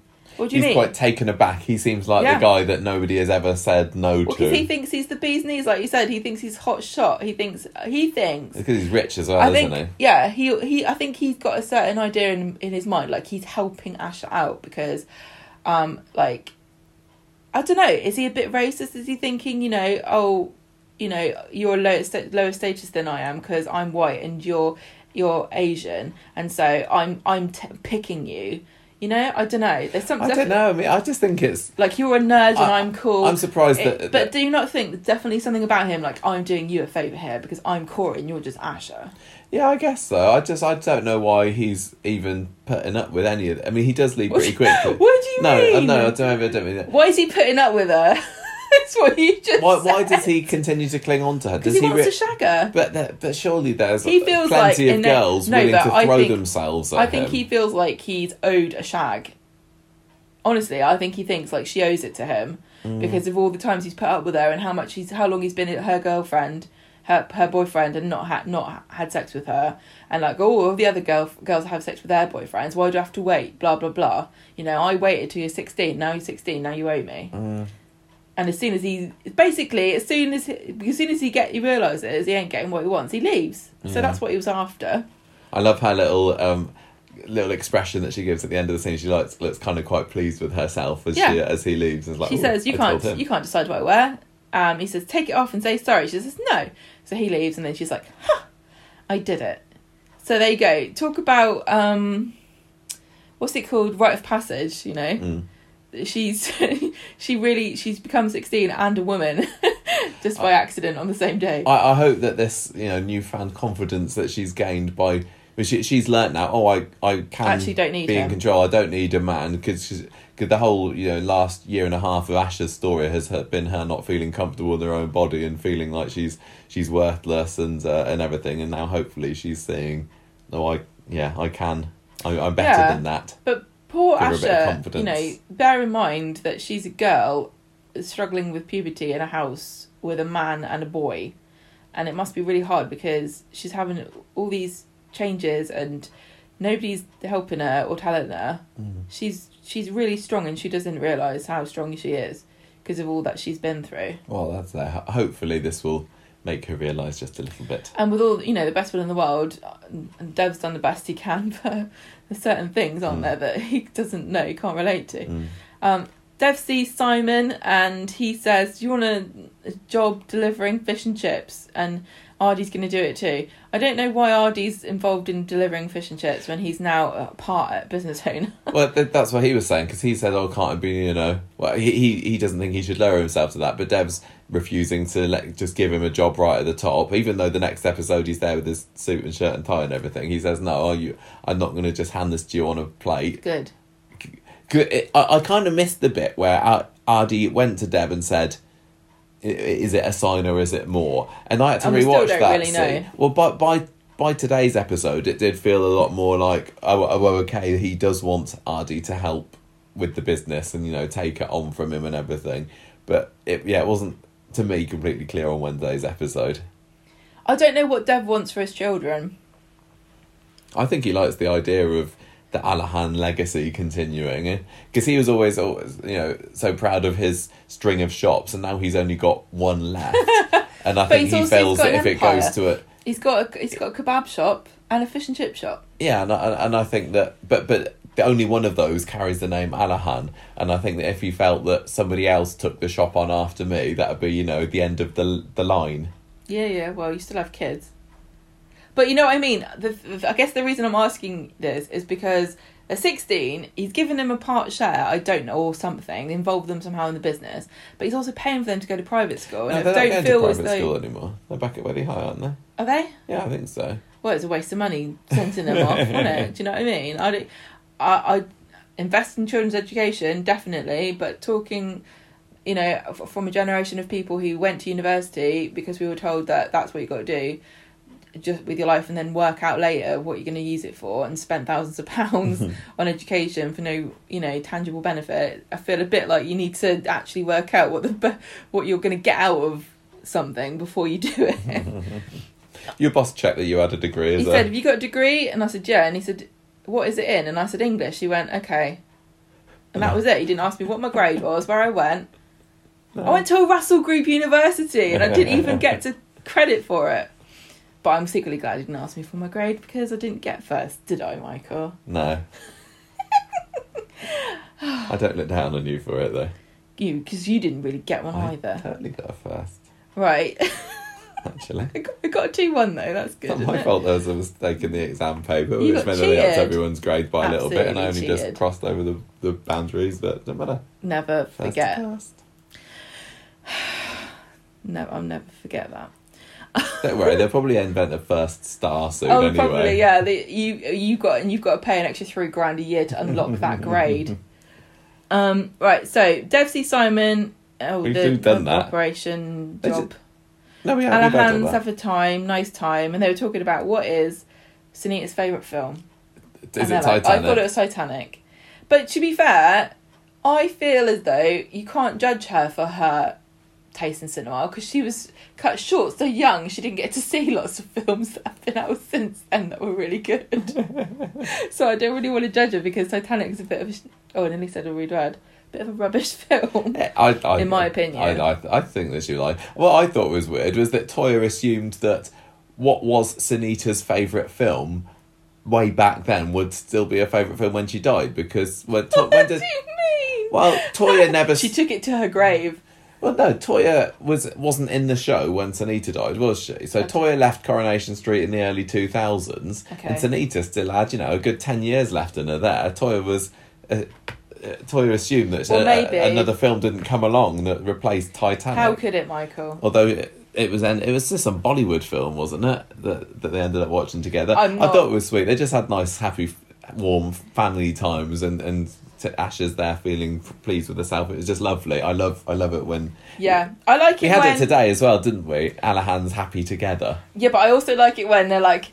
The parents like, it's happy family time, everyone, and like somebody's going yay, and somebody else is like, this is the worst thing, I hate it. It was just really sweet when Dev said to Asher, "Do you want to watch this film with us?" And she said yeah, and he was happy that she wanted to join in. It was great. What I also loved with the Alahans on Friday when Dev and Adi do their little dance together. I know, they're so goddamn adorable. I love them all so much. I really love the amount of care that's been put into just kind of making them cohesive family, and I'm so glad that they brought in Adam Hussein. Yeah. I feel like he's a massive asset, and he is not afraid to make a bit of a tit out of the character, is he? No.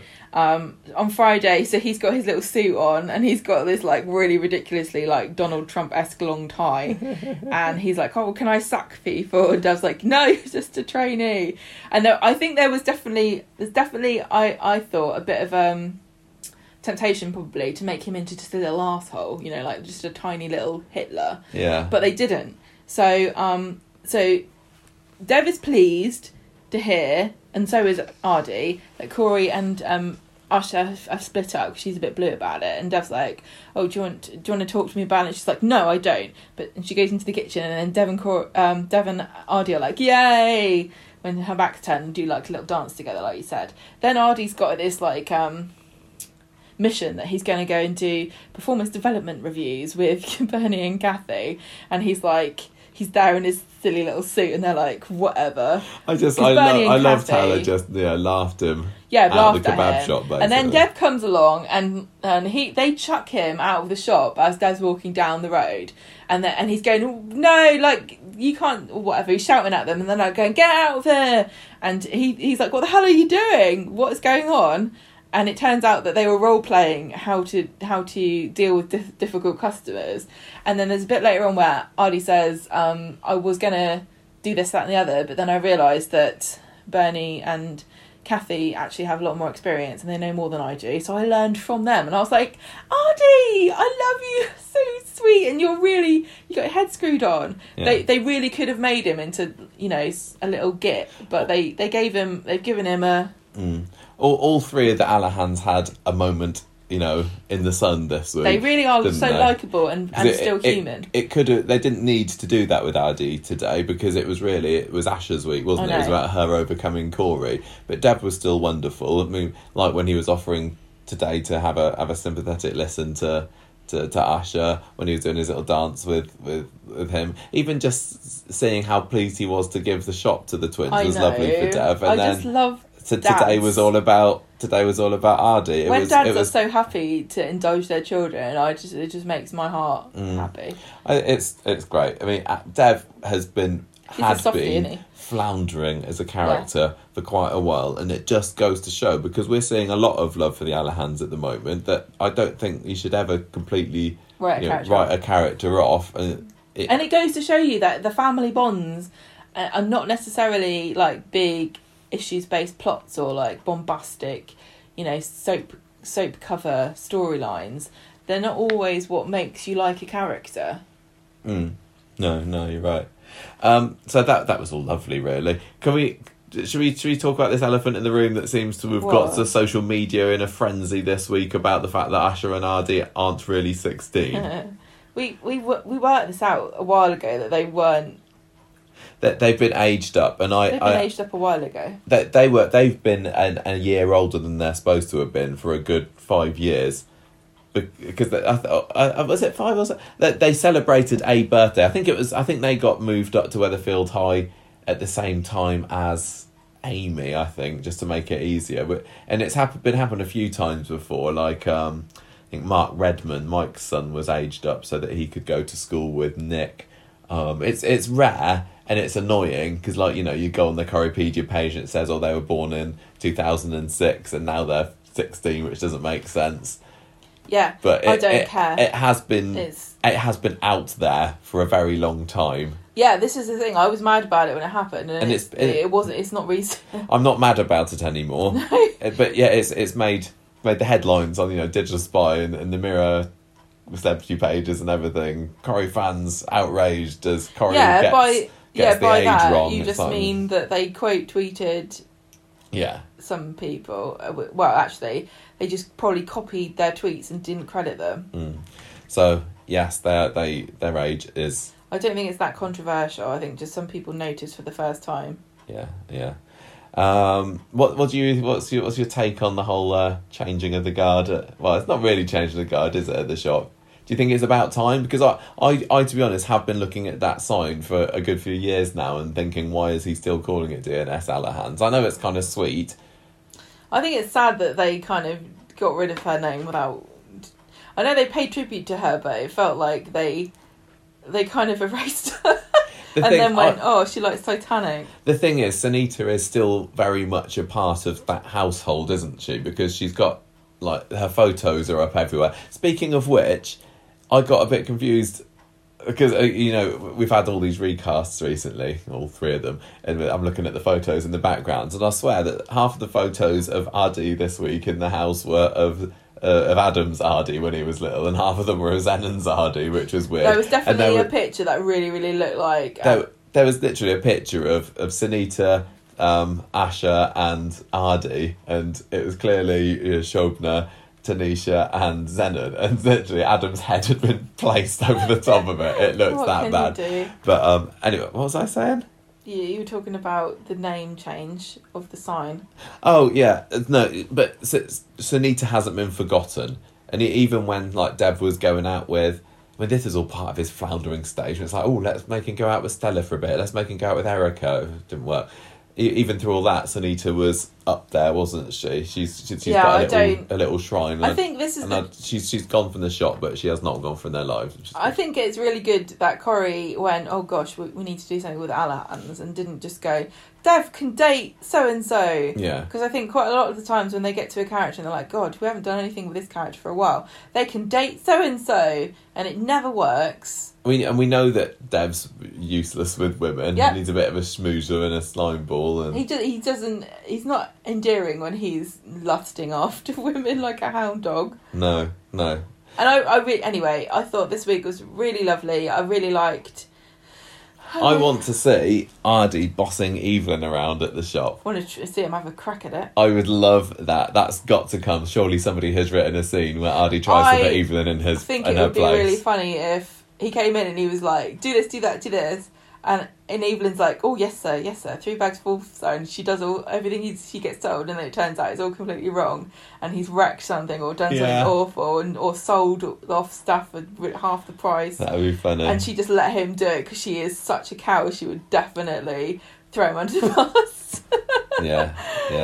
Do you see, like, if you think of the corner shop in 10, 20 years' time, do you see Adi as the owner? Would you like that? Oh, what about Asha? You think Asha's not bothered? Well, he seems more into it. I think she feels like she could do more. She's got other things to worry about. She has. I think she thinks as well, she's like too good for it. And I think that Adi, before he got his good results in his exams, he was like, God, what do I do with my life? But now he's like, oh, okay, I can just own a shop. I know we haven't seen a whole lot of the twins. That it's only been in the last couple of years that they've really been developed as characters. But she did always appear to be the smarter one. And Adi was dense. And Zenon's Adi was super dense. And new Adi seems to have, suddenly acquired... He's a bit more switched on. Yeah, a bit more smarts. But I think he'd like the idea of having the shop. I wouldn't mind owning it. It's wrong to characterise people who own shops as, like, not being very bright. No, I just... I know that's not what you're trying to say. I just want to make it obvious that that's not what we're saying. Yeah, he's never come across as having intellectual ambitions. I wonder... The thing is, academic, I'm surprised that Ardy and Asha didn't just go, yeah, great, we thought you'd do this, so what? Yeah. You know what I mean? Like, I'm glad they really could have been spoiled about it and gone, yeah, well, whatever, Dad, we thought we'd get your shot up anyway. Whereas they seem to be like, well, at least Ardy was grateful. Yeah. With the Corey stuff, it didn't necessarily... I'm really happy with the way it turned out, and I don't think it's over yet, but it didn't go the way I expected. I was... On the scene where he was trying to get her to take the choker off for the second time in the house and trying to get her upstairs, I was really foreseeing a rape. I think there's far too much of that now. I know that it's mirrors real life, but we said before about how realistic do you want it to be and when does it get repetitive, and unfortunately... If there was another storyline with a girl who was being forced to have sex with somebody when she didn't really consent, it would feel a bit like, oh, yep, here we go again. And there's a point at which it becomes detrimental to whatever you're trying to achieve because, unfortunately, people, you know, would get the impression like, oh, I'm being preached to now, or, you know, they're the PC brigade again, you know, and people switch off. If they start feeling like they're being... preached to, you know, and I think that's what the impression I would get out of it. Yeah. And I think it's nice as well to see a range of different reactions, you know. Not everybody's Faye went strong along enough. with it because she felt that she had to, but... Well, yeah, because, yeah. Asha was and able Asha to... was like, no. It's not like all women are, you know... It still at risk of this. It still doesn't feel like it's over, though. I wouldn't be surprised if we haven't seen the back of Corey, and I still wonder whether Corey's going to do something online, or like, you know, maybe revenge porn or something horrible, or spread a rumour and say she slept with him. I don't think he's got any more, you know, footage of her that isn't already now widely available on the Weatherfield internet. You know what I'm saying? I think he's going to do something. Yeah. Like that. Like online, like malicious gossip rumours spreading. Because he's a toad, I hate him so much. He's lost face over this, hasn't he? He was hoping to get bragging rights with his mates, probably. But you see, the good thing about it, I think, people are very... demonise young men, don't they? For this sort of thing. And there's a definite risk of, like, lumping them all together and saying, oh, teenage boys only after one thing, blah, blah, blah. So that's why I'm really, really glad that Ardy's in this storyline, because he is a good... young kid, isn't he? I'm so compass. intrigued about Ardy because he feels like he's like the antithesis of what Corey is like. He feels like an honourable guy. He's a young boy. You can't see him like coercing somebody in the same way that Corey does. And I think it's good to have a balance there, because you don't want if you're watching Corey, you see a lot of young admirable girls, and there's a danger of like not balancing that out. But you've got Simon, who's now becoming a kind of a very moral character, where he's looking out for his mum and trying his best. You know, he had all that trouble when he was a hoodlum. And then you've got Ardy, who's like just been enthusiastic and sweet, but you've also got Corey, who's like a balance. Yeah, I'm wondering when Ardy's gonna, you know, have his first romantic entanglement. I don't really need it at the moment, but it's always starting to feel a bit weird that there's been not a snifter. I mean, he said, oh yeah, I've had girlfriends or whatever, but it always came across as he was making it up. My girlfriend's from Canada, you wouldn't know her, she goes to a different school. Yeah, I don't know, but yeah, it doesn't feel like it's over for Corey. I thought it was hilarious when Asha tells Ardy he looks like a second-hand car salesman. He's like, cool. That as a compliment. That is so I don't think he's that stupid, but it was still quite funny and sweet. He was just proud of himself in his suit. I love it. I love watching him blossom. Sounds creepy. I feel like an aunt. I haven't got anybody else to enthuse over, so this fictional child can be love my that. I mean, protege. I think if people haven't got the picture by now, we are much enthused about this, and adding Yasmin to the mix this week, perfect. Oh, it was That's a bit what of we've redemption missed about for her Yasmin character as well, wasn't it? It's like, yep. One of my favourite things about Yasmin used to be how she used to help people and give them advice and stand up for people and be a proper sympathetic ear and the wise woman who would pass on her, she's like, her Roy experience. And now she's had an awful experience with Jess, but she's able to Jeff, but able to from that use it to help other people. All we need now is for her wardrobe to come back. Yeah. Where's her lovely scarves? Please bring those back. Right, next story. Are we going to do the Faye one then? This is back to me, isn't it? Everyone's moving house this week, aren't they? And it's happening quickly, but I suppose it makes sense if David was given 2 weeks to move. But he's going to raise the place, Michael. They're Do you all not listen to yourself? all packing their boxes, and they're all talking about this move. And I'm still thinking, like, what's going to happen? They're not going next week? anywhere. They're all they can't be going anywhere, but they're all talking about like they really are. And Tim's in amongst all the boxes in Sally and Tim's house is the streetcars chair, which Tim has won. Because obviously Streetcars offices is closing down now as well because of Ray. Sally is not having it in her house, she says. Faye comes down in a rubbish mood, and it might have even been that early on in Monday's episode where Faye gives clues that she might be Faye in the family way once more. What? But she's being sick. Right, so the spoiler is that she's not pregnant. No. But she's all week saying, I'm really ill in the morning. So what the hell is actually wrong with her? I think Coronation Street, it felt like that they were putting these subtle hints in, but it seemed really obvious. It wasn't subtle at all. I thought I was being smart, but then they kept saying it. I was like, yeah, I get it. I'm glad that by Friday they, got it out of the way and no, she's not, and they didn't string it out for another week or anything. Yeah, so she's like being sick in the mornings and stuff, and then later on there's a bit where Sally says, I think it was that I had dodgy mints and I made it into shepherd's pie. And it's like, why would you put rotting... I don't like she food said because waste. We're moving house. So what? Don't want to throw the mints away. You don't need to eat rotten food. I really hate that. And it was another case of like, woman can't cook.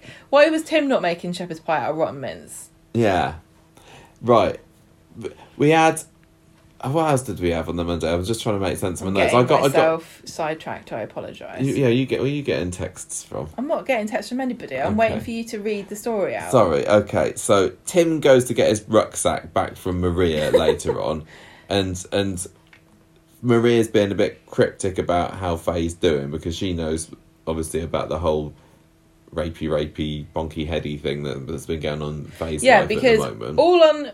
Was it Monday or just Monday where Tim's walking around like, where's my rucksack? Where's my rucksack? And I was like, where is his rucksack? Why do we care? Oh, yeah, and then I was like, it's the rucksack that had the weapon in it. Yeah. Yeah. So Faye is still wanting to go and confess to the police. Oh, did you say that Tim's got Streetcars chair? I said all that. Yeah, I said all that. She says I was throwing up with guilt. That's right. That was the clue on Monday, wasn't it? I think honestly she was just stressed. Yeah. And Gary speaks to Maria on the phone, and he doesn't know how they're going to get out of this. So it was a slow burn on Monday. Wednesday, the policeman, the detective Willits, comes to see Tim, and I had to watch some of this scenes like 2 or 3 times. I couldn't join all this together in my head. But basically, he says, right. So because what happened was Gary was picked up with the rucksack, wasn't he? With the trophy in that was used to bash Adam in.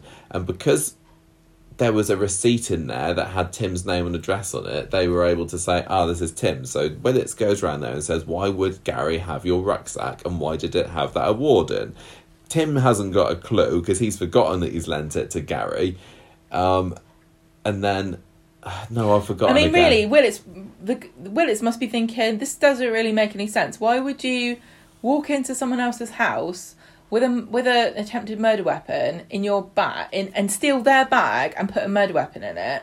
No, it's not. I know it's not murder, but like from his perspective, he must be baffled about what the connection is between Gary and Tim and Faye. Well, he says, your daughter Faye works in the bistro, doesn't she? And this award was from the bistro. So was she stuffing this under her bed? And Tim's thinking, why would she do that? Well, did Gary make Faye stuff it under her bed after he bludgeoned Adam with it? I guess, and then Gary goes to retrieve it, sort of thing, yeah. Yeah, so he basically says, Willits says, I need to speak to Faye.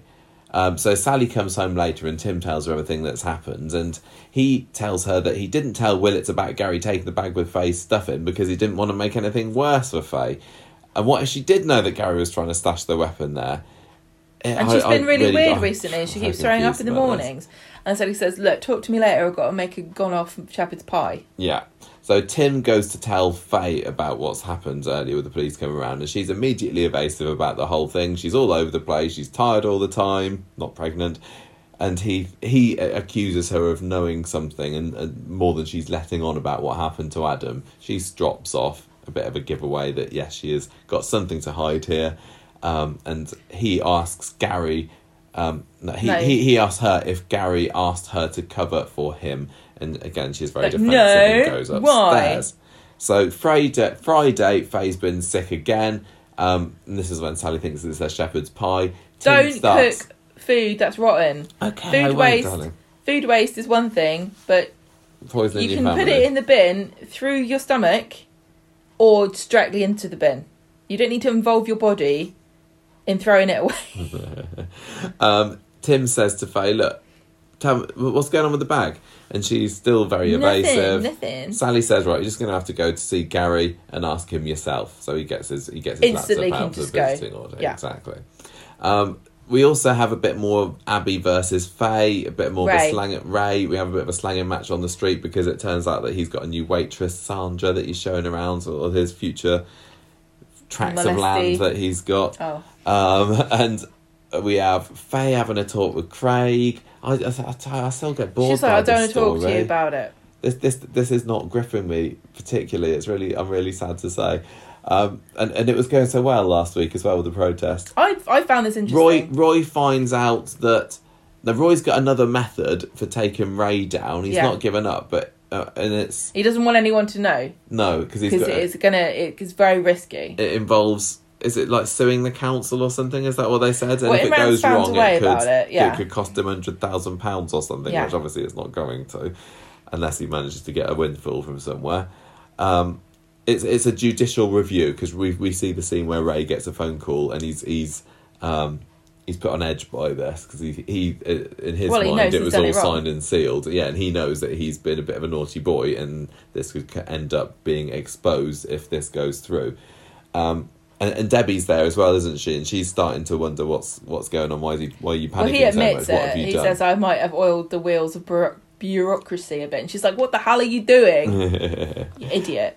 I don't even know where So Faye goes to see Maria and she's panicking about this waitress. She's like, oh my God. What have you read? And Maria's like, why are you so worried about this? What are you wound up about? And she says, I'm up This stuff. is when she says, I might be pregnant. And Maria originally thinks that it's Craig, doesn't she? Yeah. She doesn't join the dots that she may have had more than one sexual partner. And it turns out that Faye and Craig haven't even done it yet. I hated Maria in this scene so much because she just sat there with her mouth open going, oh my God, what will we do? It's like, this young girl's come to you, you're a woman, help her. Like, you immediately say, don't worry about anything. The first thing you need to do, stop panicking. We need to get you a pregnancy test and then we'll think about what we need to do. You also need to get tested for STDs because if you had unprotected sex with a notorious sex case, you could have anything. But sure, I would have thought that would have come a few weeks ago because they have known for a while that Ray and Faye did the deed, didn't they? That's what I would want her to do. And I mean, I don't want to blame Faye. I don't want to blame Faye. It's not her fault. She was coerced. But you'd think that she would have thought to herself about getting the morning after pill. You would have done, wouldn't you? And especially after the last time she was pregnant. I think she was in denial. She didn't want to talk about it. But, that's another example of, I think... it's not Maria's responsibility, but I felt a bit like she let her down a little bit because if Faye came to her and said, I just feel like she really is missing a mum. Like Faye needs somebody who can sit down and help her, and Maria's doing her best, but she's not doing a very good job. So they do agree that they're going to if go I and was have this Maria, test, don't they? I would get Faye some pregnancy tests, a morning after pill. Well, she does.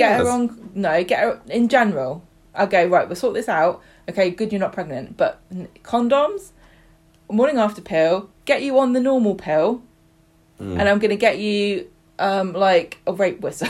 You know what I mean? She needs to, like... how old is she? And this is the second time that she's nearly got pregnant from having unprotected sex. And I know it wasn't her fault. She was coerced. but there are things that you can do about it. Yeah, she should have thought of I know, but last time. Yeah, like it's easy to say that, but she was traumatized. Also, there was Christmas going on and everything. It's like, oh, it's Christmas Day. But I'm just saying, if you're listening and you just if you're a girl, you can get a morning after pill. Unless you're morally opposed to it for some reason, which is your own personal thing, order one now. Before you need it, you can buy them. I think even if you're in America, you can order them. You don't have to talk to anybody. You order it for if you need it. And then it's there and you can take it instantly. Because the sooner you take it, the sooner it can sort you out and the more effective it is. So that's just my PSA. Get yourself an emergency pill. Just in case. Right, so Faye decides that she's going to stay over at Maria's house because there's a lot to unpick here, and Tim thinks that this is getting a bit weird. Gary and Maria aren't even together anymore, so why is Maria so interested in Faye? So he goes round there, what's going on? And this is when he sees the pregnancy test, and he twigs that maybe Faye is pregnant. It all starts Maria to make tried sense. to The do penny with Sarah. drops. Oh no, this is for me because I'm like a massive. I'm a massive slag. Haven't you heard? I'm the Weatherfield Town bag. Michael, shouldn't judge.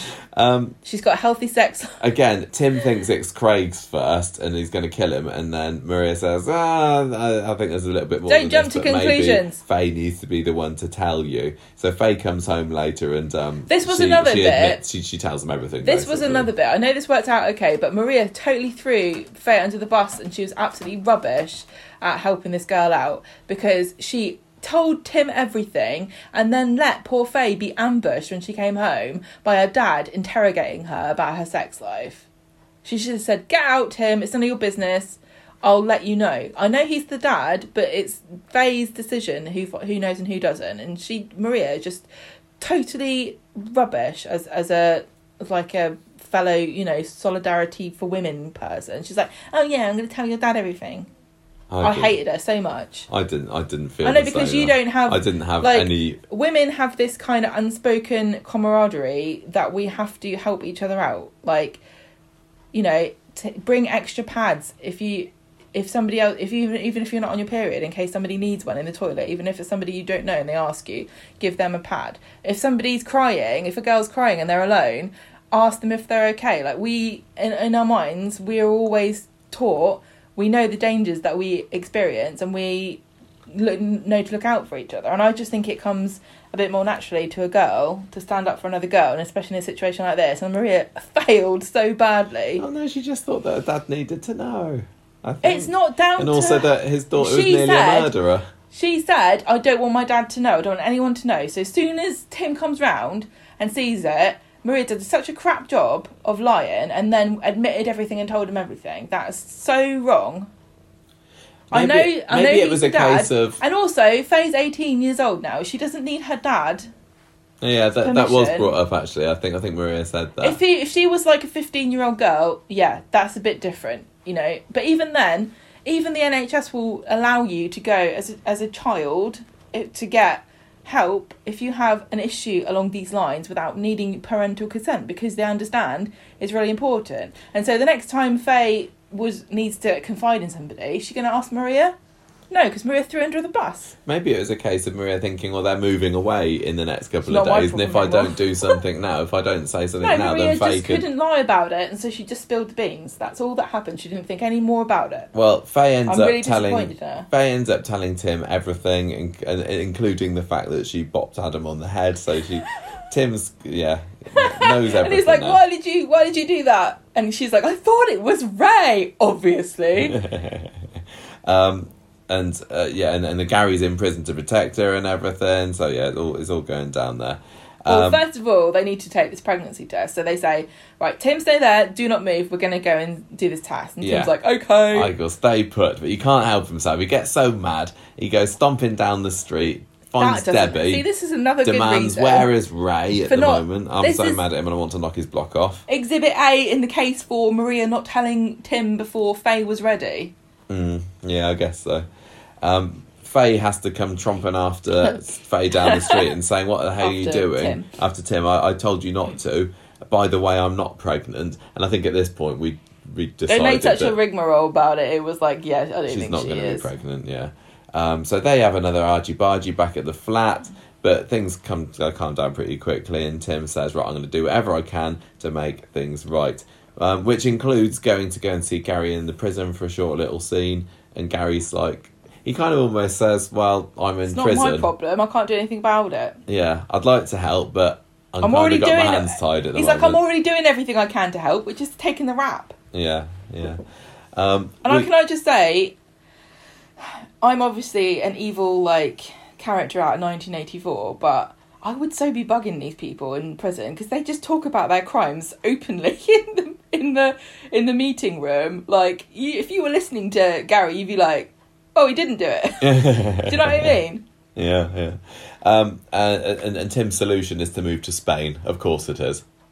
And Ray gets accosted by some guys in balaclavas because I was going to come back to that. We're in a pandemic, and it's sensible to cover everything possible. Mm.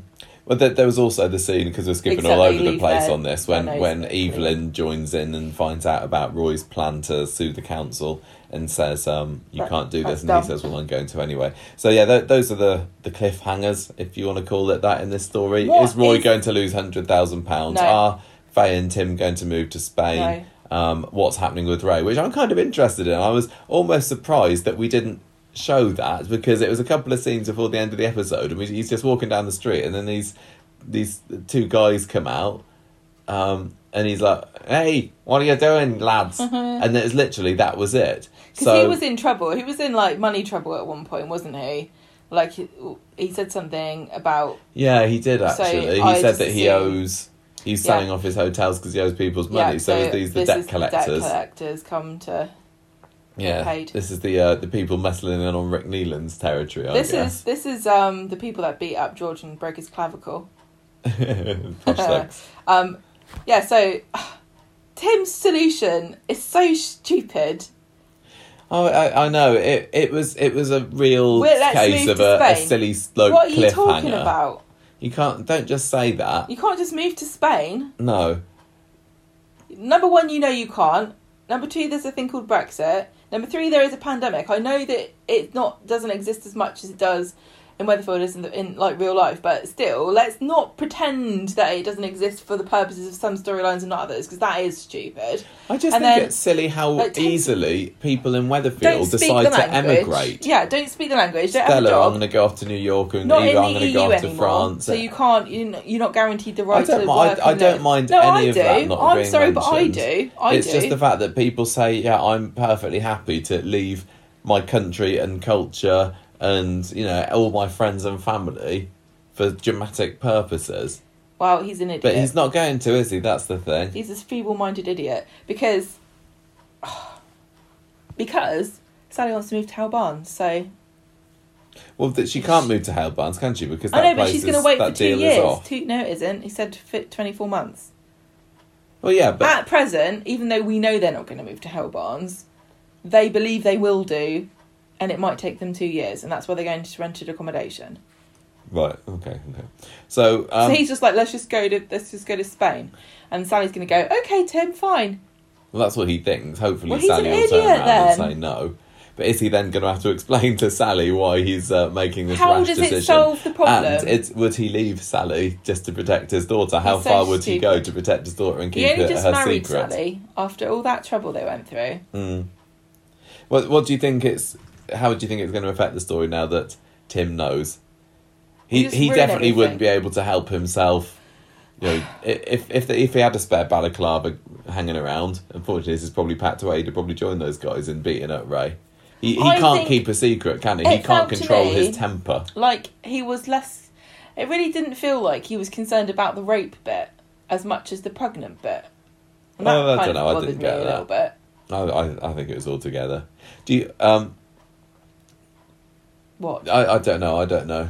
I know you can't muster the energy. I can't. To really I just be that can't bothered be that about enthused by this story. It's ebbing and flowing. And last week I was into it more. And I quite like this. I thought it was quite interesting. I just thought that so many people made stupid, weird decisions in this, and it's frustrating because it was illogical, and it's hard to sympathise with people when it feels like they're making stupid decisions for the purposes of the plot. Do you think that Do you think that Faye's going to go and confess to the police to try and avoid this? Because surely she might think that this is stupid. Honestly, what I think is going to happen... She's been wanting to confess ever since it's happened. I know, and everyone keeps telling her not to. If she moves away to Spain, she's not going to be able to, and she's going to feel guilty all that time. So I think maybe she'll just go and confess. No, can I tell you? Before they move.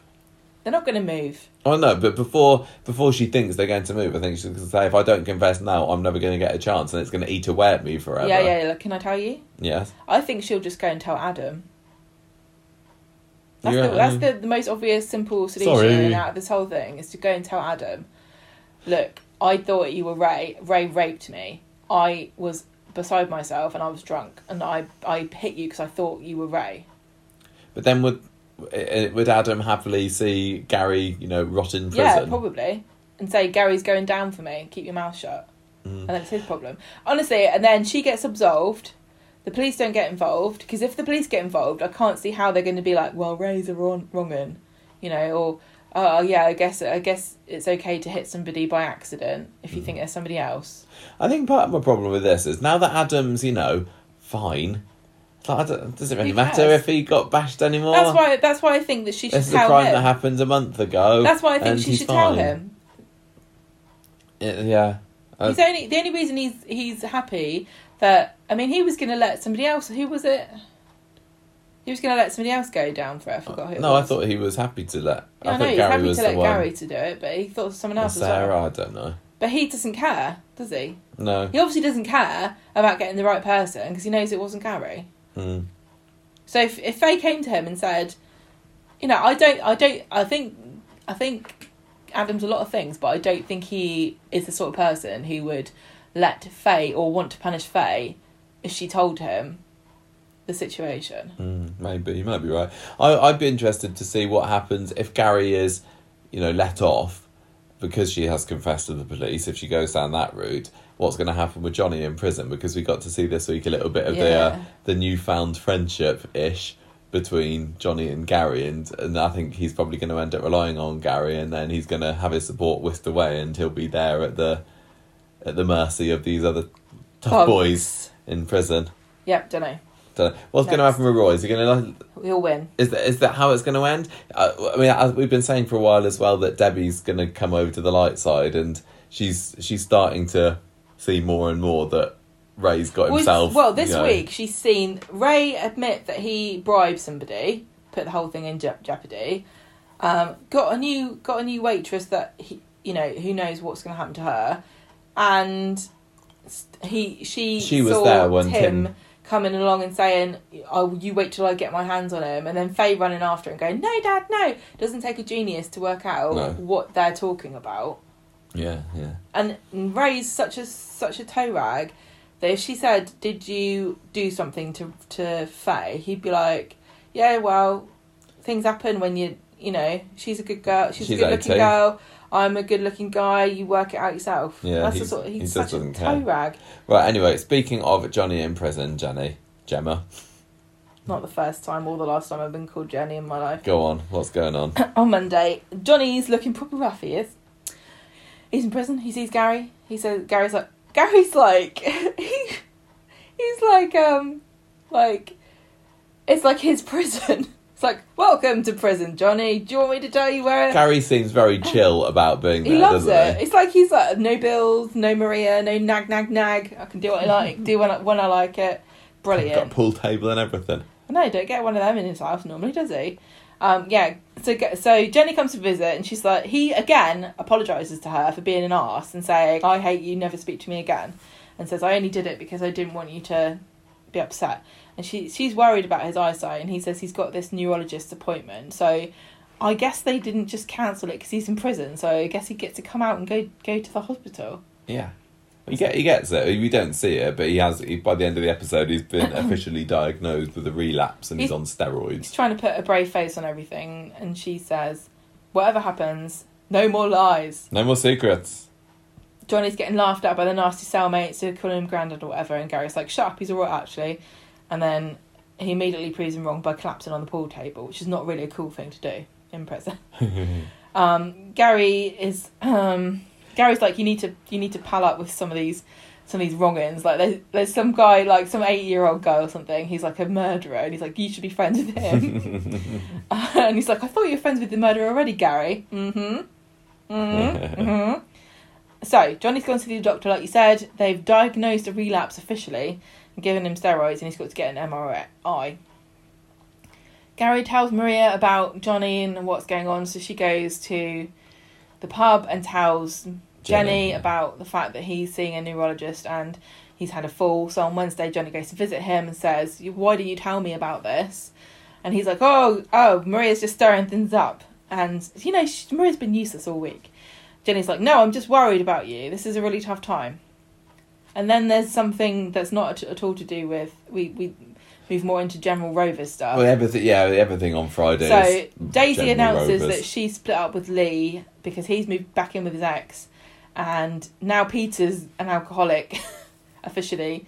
He's moving out. So she gets a free room. Hooray! This was weird because I've kind of assumed for a few weeks now that Daisy and Lee have split. No, I didn't assume that she lived there. But where's she living then? I don't know where she lived, but she's hanging around Weatherfield somewhere, which is weird because I didn't ever get the impression that she lived in Weatherfield. But I did think that her and Lee had been split up because he hasn't made an appearance since their first episode together. No. At least it's official now. So on Friday, Emma's moving in to the Rovers, and Tracy tries to convince her not to, but she doesn't listen. Because she wants all the space, I guess. And she also, Alina's like, oh, can I move in too because I have nowhere to go? And she says, no, there's too many women here. I hated this. This is so sexist. Daisy is one of these women who's actually a misogynist, and she doesn't even realise. She's like, oh no, we can't have all these women living together. Think of all the hormones and the arguments and how we're going to share a bathroom.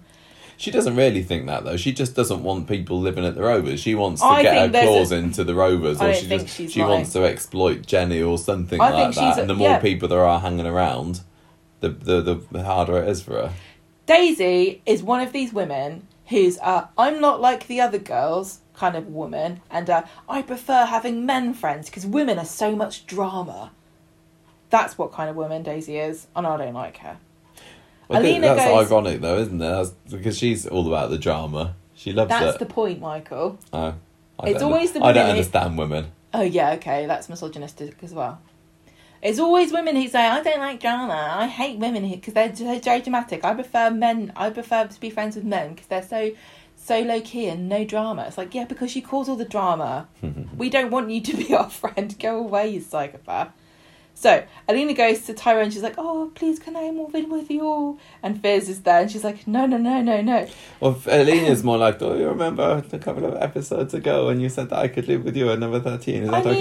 And the expression on Fizz's face is like what you said, what, Tyrone? So, Tyrone's like, sorry, Fizz, I didn't think it actually happened. I was just being nice. And Fizz like, so you need to go and tell her that there is no room in our house. We've got 2 children, a dog, a grandma, 2 adults. We do not need another person. Where is she even gonna go? And so Alina's walking along and Fizz tries to talk. She goes, Alina, good, here you are. I need to speak to you. And Alina says, oh, before you speak to me, I just want to let you know how happy I am. I've got nowhere else to go. My family is in a different country. And I made you a lovely gift pack anyway. What did you want to say? And Fizz is like, nothing. And then Tyrone comes home. They've had a pamper party. And I love how they've had this. The girls have had a pamper party, but no sign of Hope or Ruby anywhere. Like you said when we were watching it, I think perhaps the pamper packs got switched up, and they got Evelyn's brandy, and they just quickly drank it, and now they're having a nap Ruby's upstairs. Passed out upstairs. Yeah. Fizz is like, okay, yeah, we couldn't say no. She can't stay for very long though. But Alina's like being like a little Disney princess. She's like, I will do the washing up and cook lasagna. The thing is, we make fun of it a little bit, but I kind of prefer Alina like this because it's more like she was when she first came in, and she got a little bit of an attitude when she came back. I know, she turned into a little bit of a bitch. But she was a bit of a minx. She's a bit more like, like Daisy is now, and she is, much more of the just nice, sweet. I just like her Alina. to be a bit gormless and sweet and adorable and Disney princess Alina. Yeah. I don't know whether anything's going to happen with her leaving now, or whether it's just a case, like I said earlier, of the script writers have said we can't have us live somewhere because people are going to say, where's Alina living? So Dobbs Stapes aren't doing much at the moment. Let's chuck her in there I don't and understand set aside 2 episodes to do it. why we need to have a set for everyone to live on. Why can't we just put some of these people in a house on the street that doesn't exist? You know, one of those flats around the corner or something. Yeah, I don't know. I don't understand why everyone needs to have a set to live on, and so people are living like 6 adults in a house because they all have to have a set. I get that they want people to be able to communicate in a set together, and that helps ground the characters. But there's no reason why Alina can't go, oh, I need a job, what can I do? I babysit your children. And then that's why she's there all the time. That's why Mary was always in Alahan's set, because she was babysitting the twins. Wasn't she? Yeah. Do you see any story there? You Alina making a move on Tyrone or anything? No, I hope doesn't not. feel like it's going to do that. And I think, yeah, with Hope and Ruby missing in action, they can't really have that many scenes in that house because people will wonder where they are. Scenes of Evelyn thinking like she's a weird foreigner and cooking funny food, and Alina complaining about Evelyn's cooking and saying that she doesn't like mince and potatoes. What did you think of the prison stuff though? Going back to the Johnny and Gary. It was funny because like last week we were like going, oh, who can Johnny know in prison? I don't know. And then I was like, oh, probably obviously Gary. And it's like, yeah, obviously Gary. I found it quite interesting. I thought they had a good dynamic. Gary seemed really chipper on Monday. Gary's like, he loves this is it. Great. This is the life. Do you know what? 3 square meals a day in a bed. What more do you want out of life? I was a bit disappointed really that we didn't get to see more of general prison life for Johnny later on in the week, so I hope there's more to come for that. Prison life for Johnny was grimacing and sort of walking around with a hand on a table or a door at the point of total collapse at every moment. Well, I hope that they kind of invest enough time in this story, because if the story is going to be about how do people with MS cope in prison, then they can't just show it a little bit at the beginning and then that's it. And Daisy's still going to be dripping her poison into Jenny's ear hole about Johnny as well, isn't she? I don't think I like Daisy at the moment, and I don't think it's a case of I love to hate her. I don't know. She's coming. I don't know whether the performance is coming across as a little bit OTT. She's still very, very, very one-dimensional. It's difficult to see how anybody could be fooled into liking her. Yeah. And Jenny seems to be completely enthralled and unaware of how abrasive and narcissistic and poisonous she is when it's obvious to everybody else. She just seems to be a bit OTT, like I said. You know, she's wide-eyed and making these big expressions, and it's early stages. It is. It's. And she hasn't really got a plot. She hasn't got a personality at the moment. She does. But apart from like a single word, is Minx is her personality. I don't really know. We haven't been given enough about her to know what she's like as a person. She's a bitch. But that's not. Nobody is just a bitch, are they? Daisy is. I don't know. I want to know more about what's really making her tick and what's her motivations. Yeah, we'll have to wait then. But we've already waited because she's been in the show 3 months now, also, hasn't she? 2-3 months. It feels like. Well, listen, more. Michael. There's a saying: when somebody shows you who they are, believe them. I guess with and you're like, but she can't just be a bitch. She's got to be more to it than that. Although when I said that, I don't think we're going to see very much with Alina at number 13. I suppose we will see more of Emma at the Rovers. Yes. I mean, Emma might as well live at the Rovers anyway. An interesting dynamic. It was funny because Daisy's like, why do you want to live in a pub? And Emma was like, I've always wanted to live in a pub. It's really exciting. You're so sweet. Yeah. I think that I feel as though it could either be really hilarious to have this trio of Emma, Daisy and Jenny, or it could get really irritating. Depends on how much. The jury is out on that one for me still. Finally, we got our lonely story. He's had a better night's sleep over the weekend. Is it your turn to do the synopsis for this? I thought we did the last one. I don't mind. You talk about this one if you like. Who did the last one? I don't know. Maybe we shared it. I think we kind of shared it a little. That's a squeaky mouse there. Need to oil it up. Who wants to do it? You do it. Right. So on Monday, Leanne's had a better night's sleep and Simon's been very helpful, and she says, I promise I'll come out of my shell soon. And then this was a plot that never went anywhere this week, because Simon goes into the shop to get the shopping, and Dev's like, oh, how come you're buying all these vegetables? Kids your age don't normally buy vegetables. Because he's doing the shopping for Leanne, and she's given him the card, and he uses it, and it gets declined. But yeah, the decline bit didn't go anywhere, but the owing him money did, because that's why Dev wants Simon to deliver some fish and chips for him later in the week. He says that'll pay. Well, the Dev money, says, yeah, I'll let you get away me. with it, and he said, I trust you, I know where you live. That's quite funny. Then we see Kelly, that was funny. our Kelly, and she says, I'm going to give you another chance, Simon. And he says, well, I need to go and do something first. And she says, well, stuff off then. Good, you're better off without her. Tracy's confused, seeing him go back into the flat.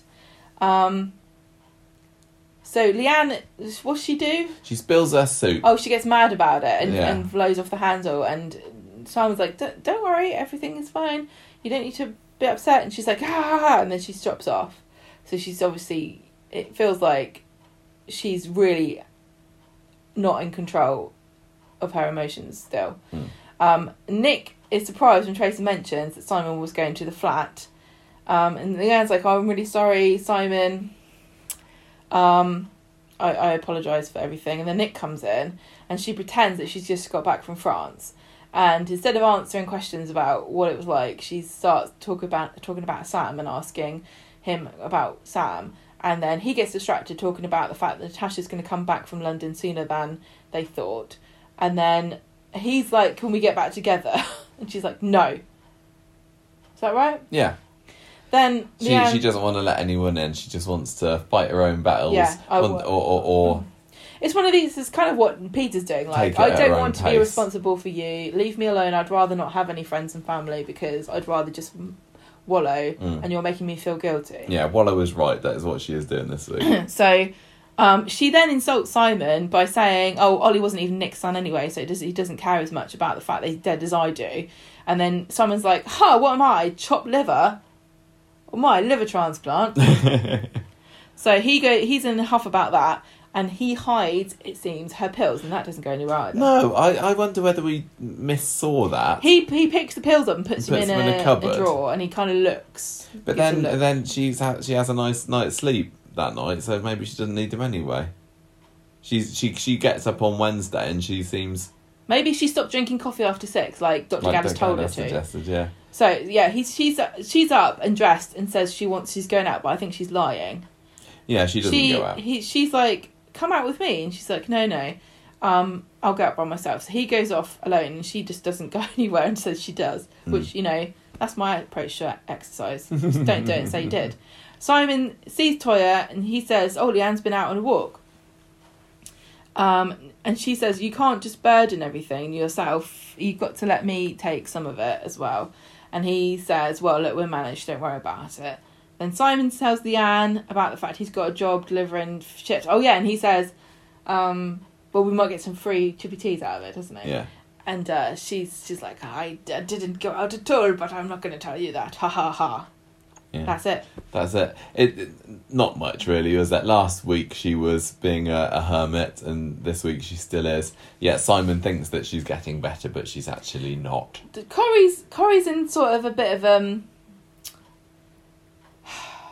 The trouble with Corey is a lot of the time these mental health stories seem to turn into the same basic plot, which is somebody's having struggles, coping with their situation.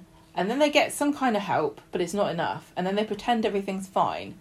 And then they keep pretending everything's fine, and then they get found out, and then they have to actually do something about it. And it seems like that happens every single time with every single person. Do you know what I mean? Yeah, I know. It feels like a really familiar, like, oh, I'm struggling, but now I'm fine, but I'm struggling really. But now I'm fine again.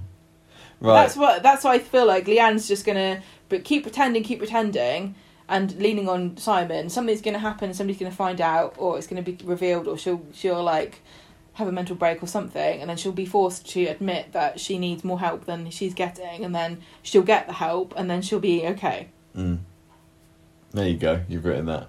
Right, what we scoring this week? I'm still, I thought we started off and I was feeling fairly enthusiastic in the first half of this discussion. I just kind of lost interest when the face stuff came in, sadly. I am tired, but it's just not not gripping me. It's a real shame because I know it's a really big important story. But for the Asher story alone, I mean, I love the this Alahans gets- this week, and I really like. this gets I found- marks for me. But that was really the main story that I was super invested in. And But I everything else found is the Peter stuff really compelling because I know I said before, like, feels like, oh, here we go again, but it did also feel like one of these painfully inevitable things where you're just watching a car crash in slow motion and you know there's nothing anybody can do about it.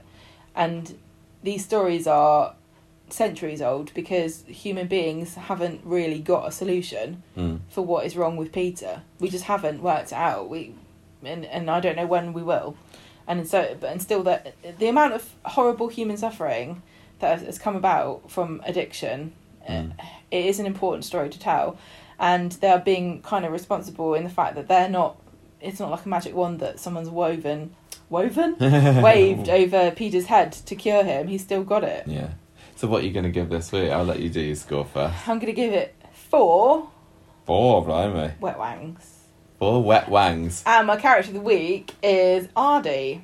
Wow. I loved him this week. I just thought it was so, maybe he's going to go back to being an obnoxious brat next week because that's what teenage boys and girls are like. You know, one minute they're sweet and lovely and you remember why you like them, and then the next minute they're hormone-driven monsters and you're like, no, I hate you again. So, yeah, at the moment, I'm really liking him. I think he's a really cool character. Yeah, he got great potential. Really does. I can't give it 4. This is not a 4 for me. I didn't think you would give it 4. I don't know You've whether been it's moaning about it. I don't know whether 3 it's or a 3 or a 3.5. 3.5. Exactly. I feel bad making it a 3 when it seems like a lot of people Why don't really you give enjoyed it a 3 if that's what you think But- it deserves? And the Alahan stuff was great, but honestly, a lot of the rest of it, it just kind of washed over me. Really, I'm sad to say. If you I'm give gonna it a go 3, I'm going to give then it. it's the average out 3.5. I'm going to give it 3 Brad Pitts tied naked to a chair in Tracy's basement That was creepy. out of 5. That's creepy because if a woman said that, I mean, if a man said that about a woman, that would be like call the FBI. I don't think it's funny the other way around. Character that I mean, you make a strong case for Ardy for sure. I mean, I'd like to give it to somebody in that storyline because that was my favourite storyline of the week. I mean, you could very easily give a mark for somebody like Peter or Ken or whatever, but I'm all sure just people will pick Peter or Ken or somebody from that story. I suppose it's like it's not necessarily for the character's actions, but for the the performance and the everybody's drama that it character, caused. like you give the character of the week out for whatever reason you want to, and it can be the performance of the character, the decisions the character made, the person's acting skills, the story that you liked, or just a throwaway joke line that you enjoyed and thought was really good. Yeah. Whatever reason you want. Gosh, it's really hard. I mean, the Alahans just go together as a team so much. You just want to give it to the Alahans. I don't know whether Azadi had it before. I don't know whether he has. He wouldn't have had an opportunity before and I don't know whether his recast to have it, I don't think. I don't know whether before. I mean, today was the day that Ardy particularly came to the fore. Loved him. It's just, I tell you, it's just. I'm gonna give it to Dev. Dev's my character of the week this week. It's really, really. It feels really refreshing and it makes me happy when I can give it to a character that hitherto was a rather unremarkable and slightly dull person and just kind of inhabited the space. And it's not even like it's a character that you used to hate, but you've had a U-turn and you love now. It's literally.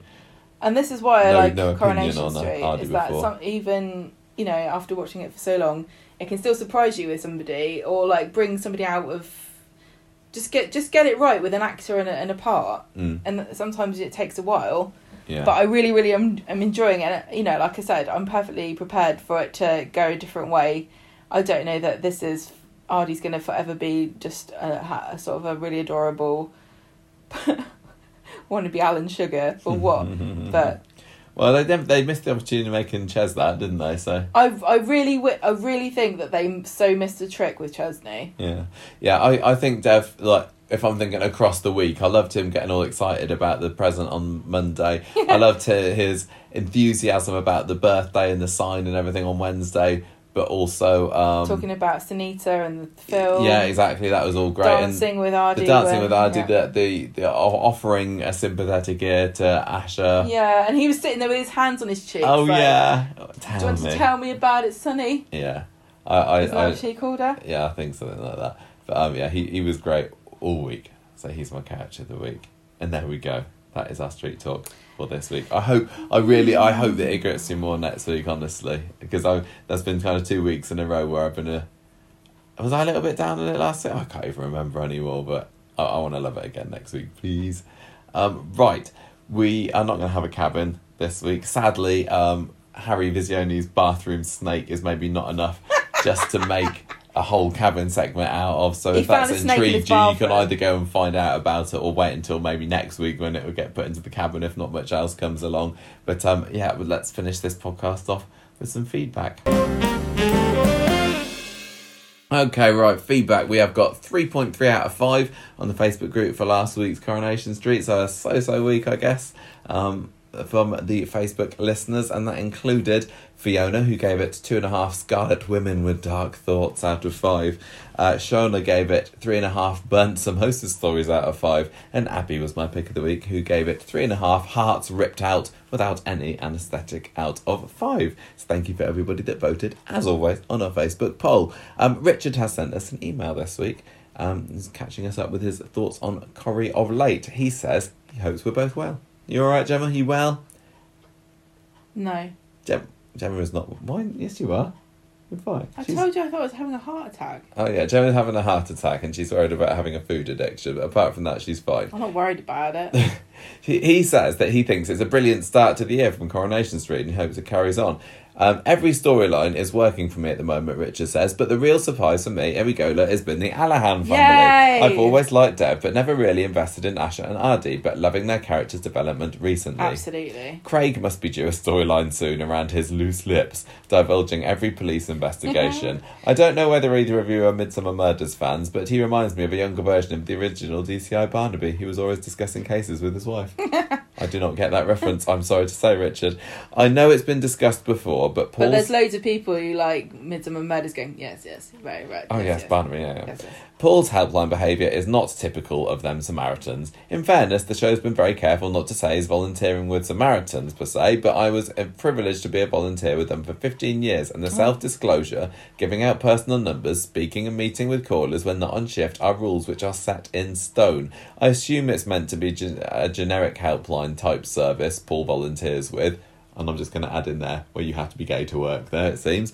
But I understand why people might have got the inference it was Samaritans. Just because there are only seemingly to be 3 employees there and all of them are gay doesn't mean it's exclusively only for gay people.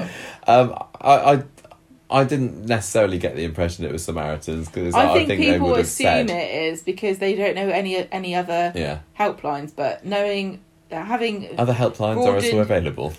Having broadened my knowledge of things to do with mental health because of the Aidan suicide storyline, I didn't make that assumption because there are loads. Mm-hmm. It's funny how that story's gone quiet recently, hasn't it? There's the block that's moved out of rotation, the Paul and Billy I'm that and worried Todd. About it. Yeah, but I mean, I was really, really enjoying Todd in that. I wasn't so fussed about the Billy and Paul's side, but I'd quite like to see Todd again. And finally, Richard says that what has happened to James Bailey? Football. He's playing football, yeah. He's the only one playing on the pit. Oh no, actually, that's not true. Sports can go on at the moment, can't they? You can play sports ball. He's not just kicking a ball around and going, I got a goal again. There's nobody there. The goal is open. Hooray. When the family first came into the show, Richard says, he was probably the most prevalent. Yes. But he's been off screen for so long, I'd forgotten his name and had to look it up before drafting this. Oh dear me. James. I know. The question is, do you miss him? It's all about Michael at the moment, and I don't think anyone does. No, I don't. I know that I haven't heard very many people calling for more James to be on the street. Because his story was about, I said this already, it wasn't about who he was as a person. So you don't know who he is still. No. You're brandishing an iPad here, Gemma. I don't know whether you want to skip across to this this next Right, bit of feedback, which is try and something do a bit this. different. Yet again, Fangirl Overload 123, is it her New Year's resolution to do her feedback in a different way every week of the year? We had voicemail last week, and this week we've got a screenshot of predictions. I want next week to have it in the macrame form. Okay, get on that. Right, so some predictions that she has sent us for this new year. Peter will survive and stay sober for a few years, and then the next time he drinks, they will tell him he will never drink again or he will die, but he never will for the next 30 odd years. Gary will get married again, probably to Ken, because he's the only person left on the street. Hang on a minute, these silly predictions She said some of them serious and some of them are not. London will be hit with a wave of plot convenience deaths, maybe pandemic related, taking Natasha and Violet out, meaning that Sam and Dylan will permanently move to the street. I had that prediction. Ray will blackmail Abby into making her sleep with him. Ugh. Debbie will see Ray's true colours and stop working with him. That seems very likely. Johnny will get out of prison sooner than his sentence, which will anger Daisy, as he will see through her manipulating Jenny. Sally, David and the rest of the street will not move out, and this entire storyline will be inexplicably forgotten and never talked about again. Yep. Nikki will return, and Daniel will be so fixated on her that he will start neglecting Bertie. Simon will break under the strain of supporting Leanne and turn to crime. Ooh. Toya and Imran will foster R. Kelly. Popular theory, but the soapiest thing ever. I hope R. Kelly dies. Tyrone and Hope Fizz... she's in London when the giant squid lands on top of it. Tyrone and Fizz will realise they have now been engaged for 5 years and decide to go to break the record of 67 years. Dev will keep the kebab shop but give the chip shop to RD and the corner shop to Asher. Ooh, that would have been a good thing to do. Maria will take Gary back because she has terrible judgment. Kirk will reveal the reason he changed his name to Mark 20 years ago. Faye... Oh, hang on. Adam won't press charges against Faye. Ryan and Arlie will get married.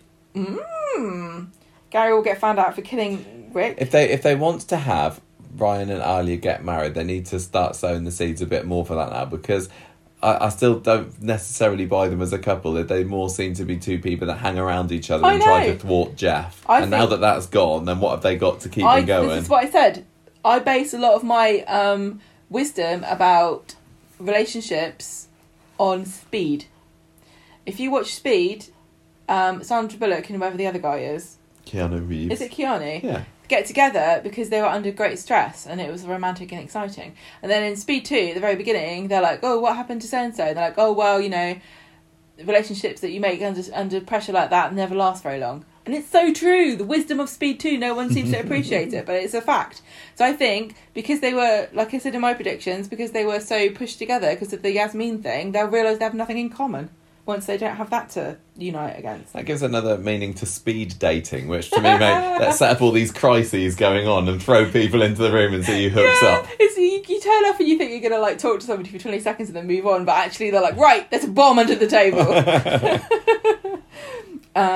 Mary will make a hologram / robot of Ben Shepherd. Oh, that was another line that I complained about this week when it was Mary had given Asher a Ben Shepherd calendar for her 16th birthday, and it was another one of those things that I thought the writer who wrote that probably thought it was hilarious, but in reality that wouldn't happen. Just because you didn't find it funny. I don't know, because it's not real.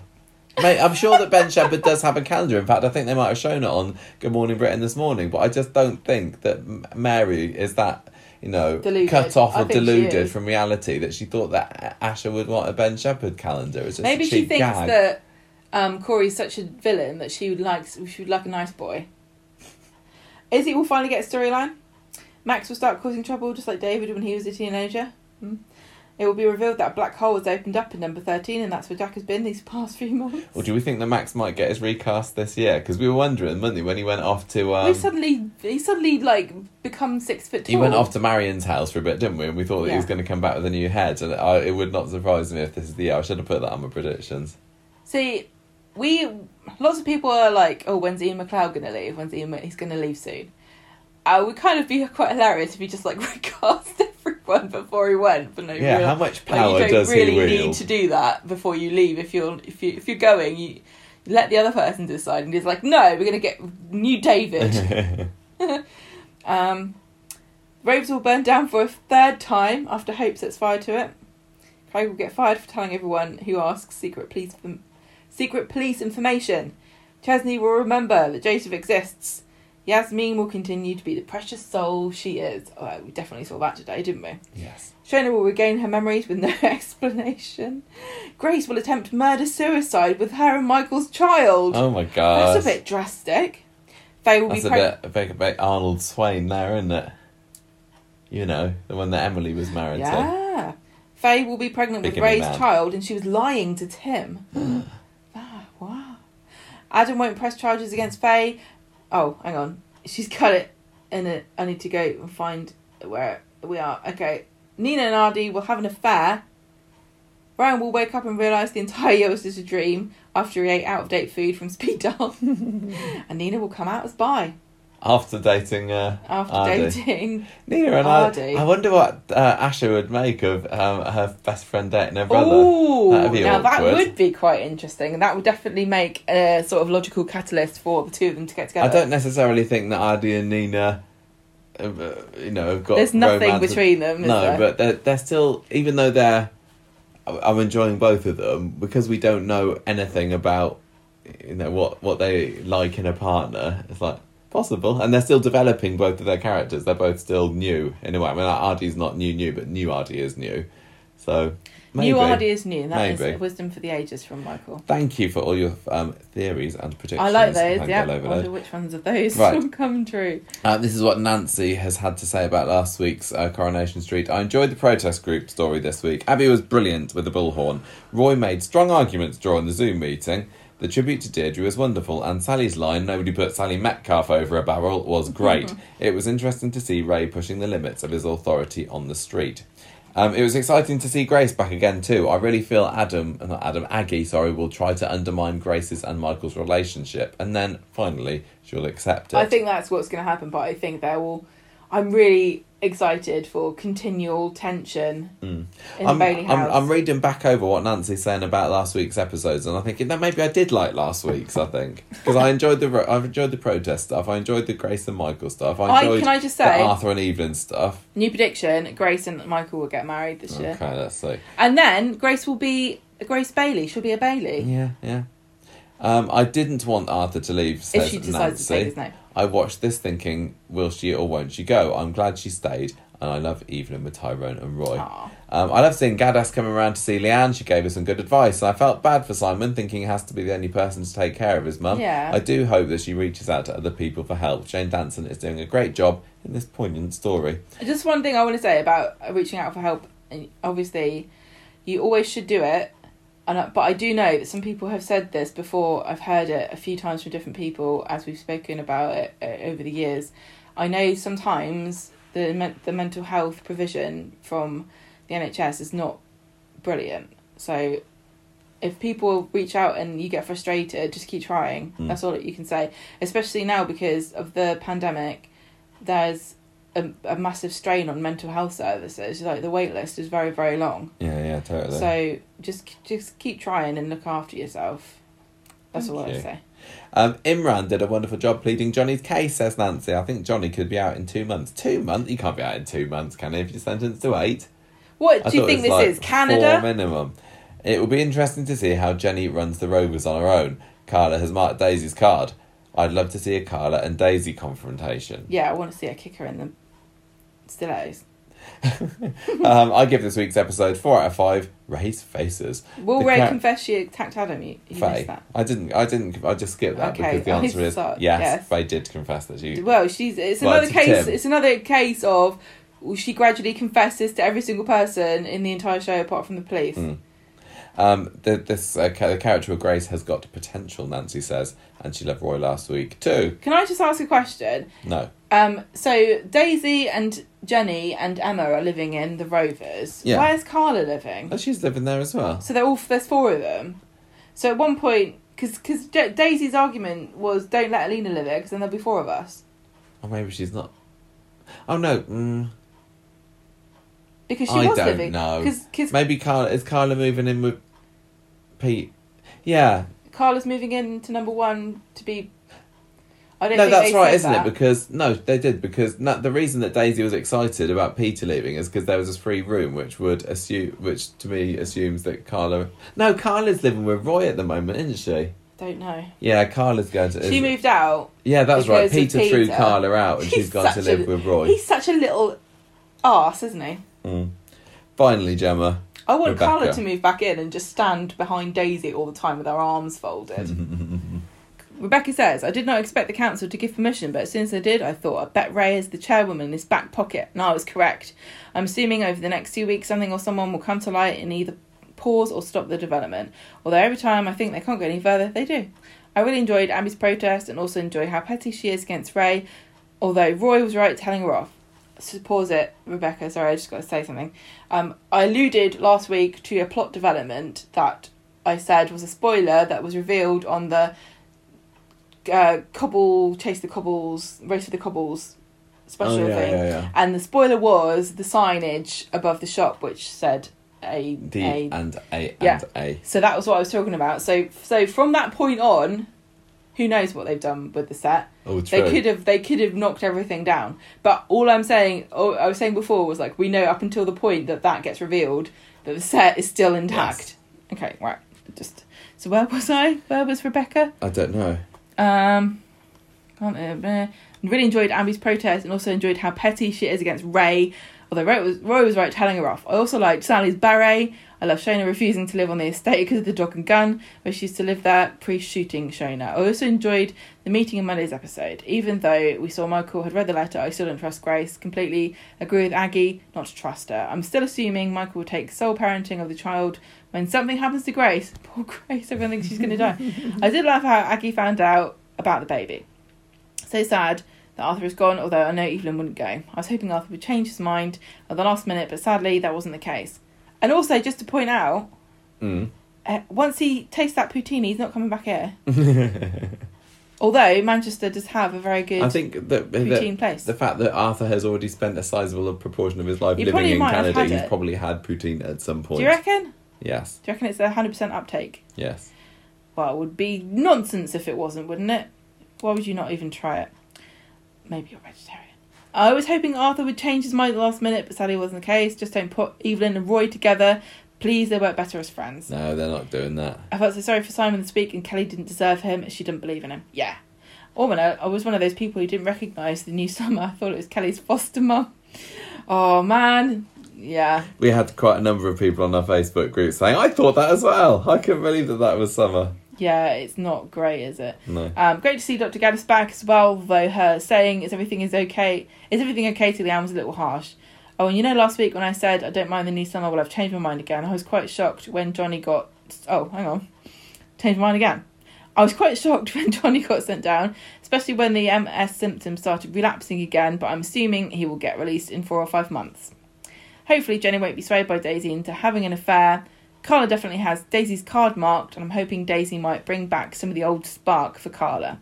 I like the theory of Gary showing a cell with Johnny, as I forgot Gary was in prison too. Finally, knew Asher would fail as soon as Dev was being mean to Ardy, and also knew that Corey would be part of the reason for her failing.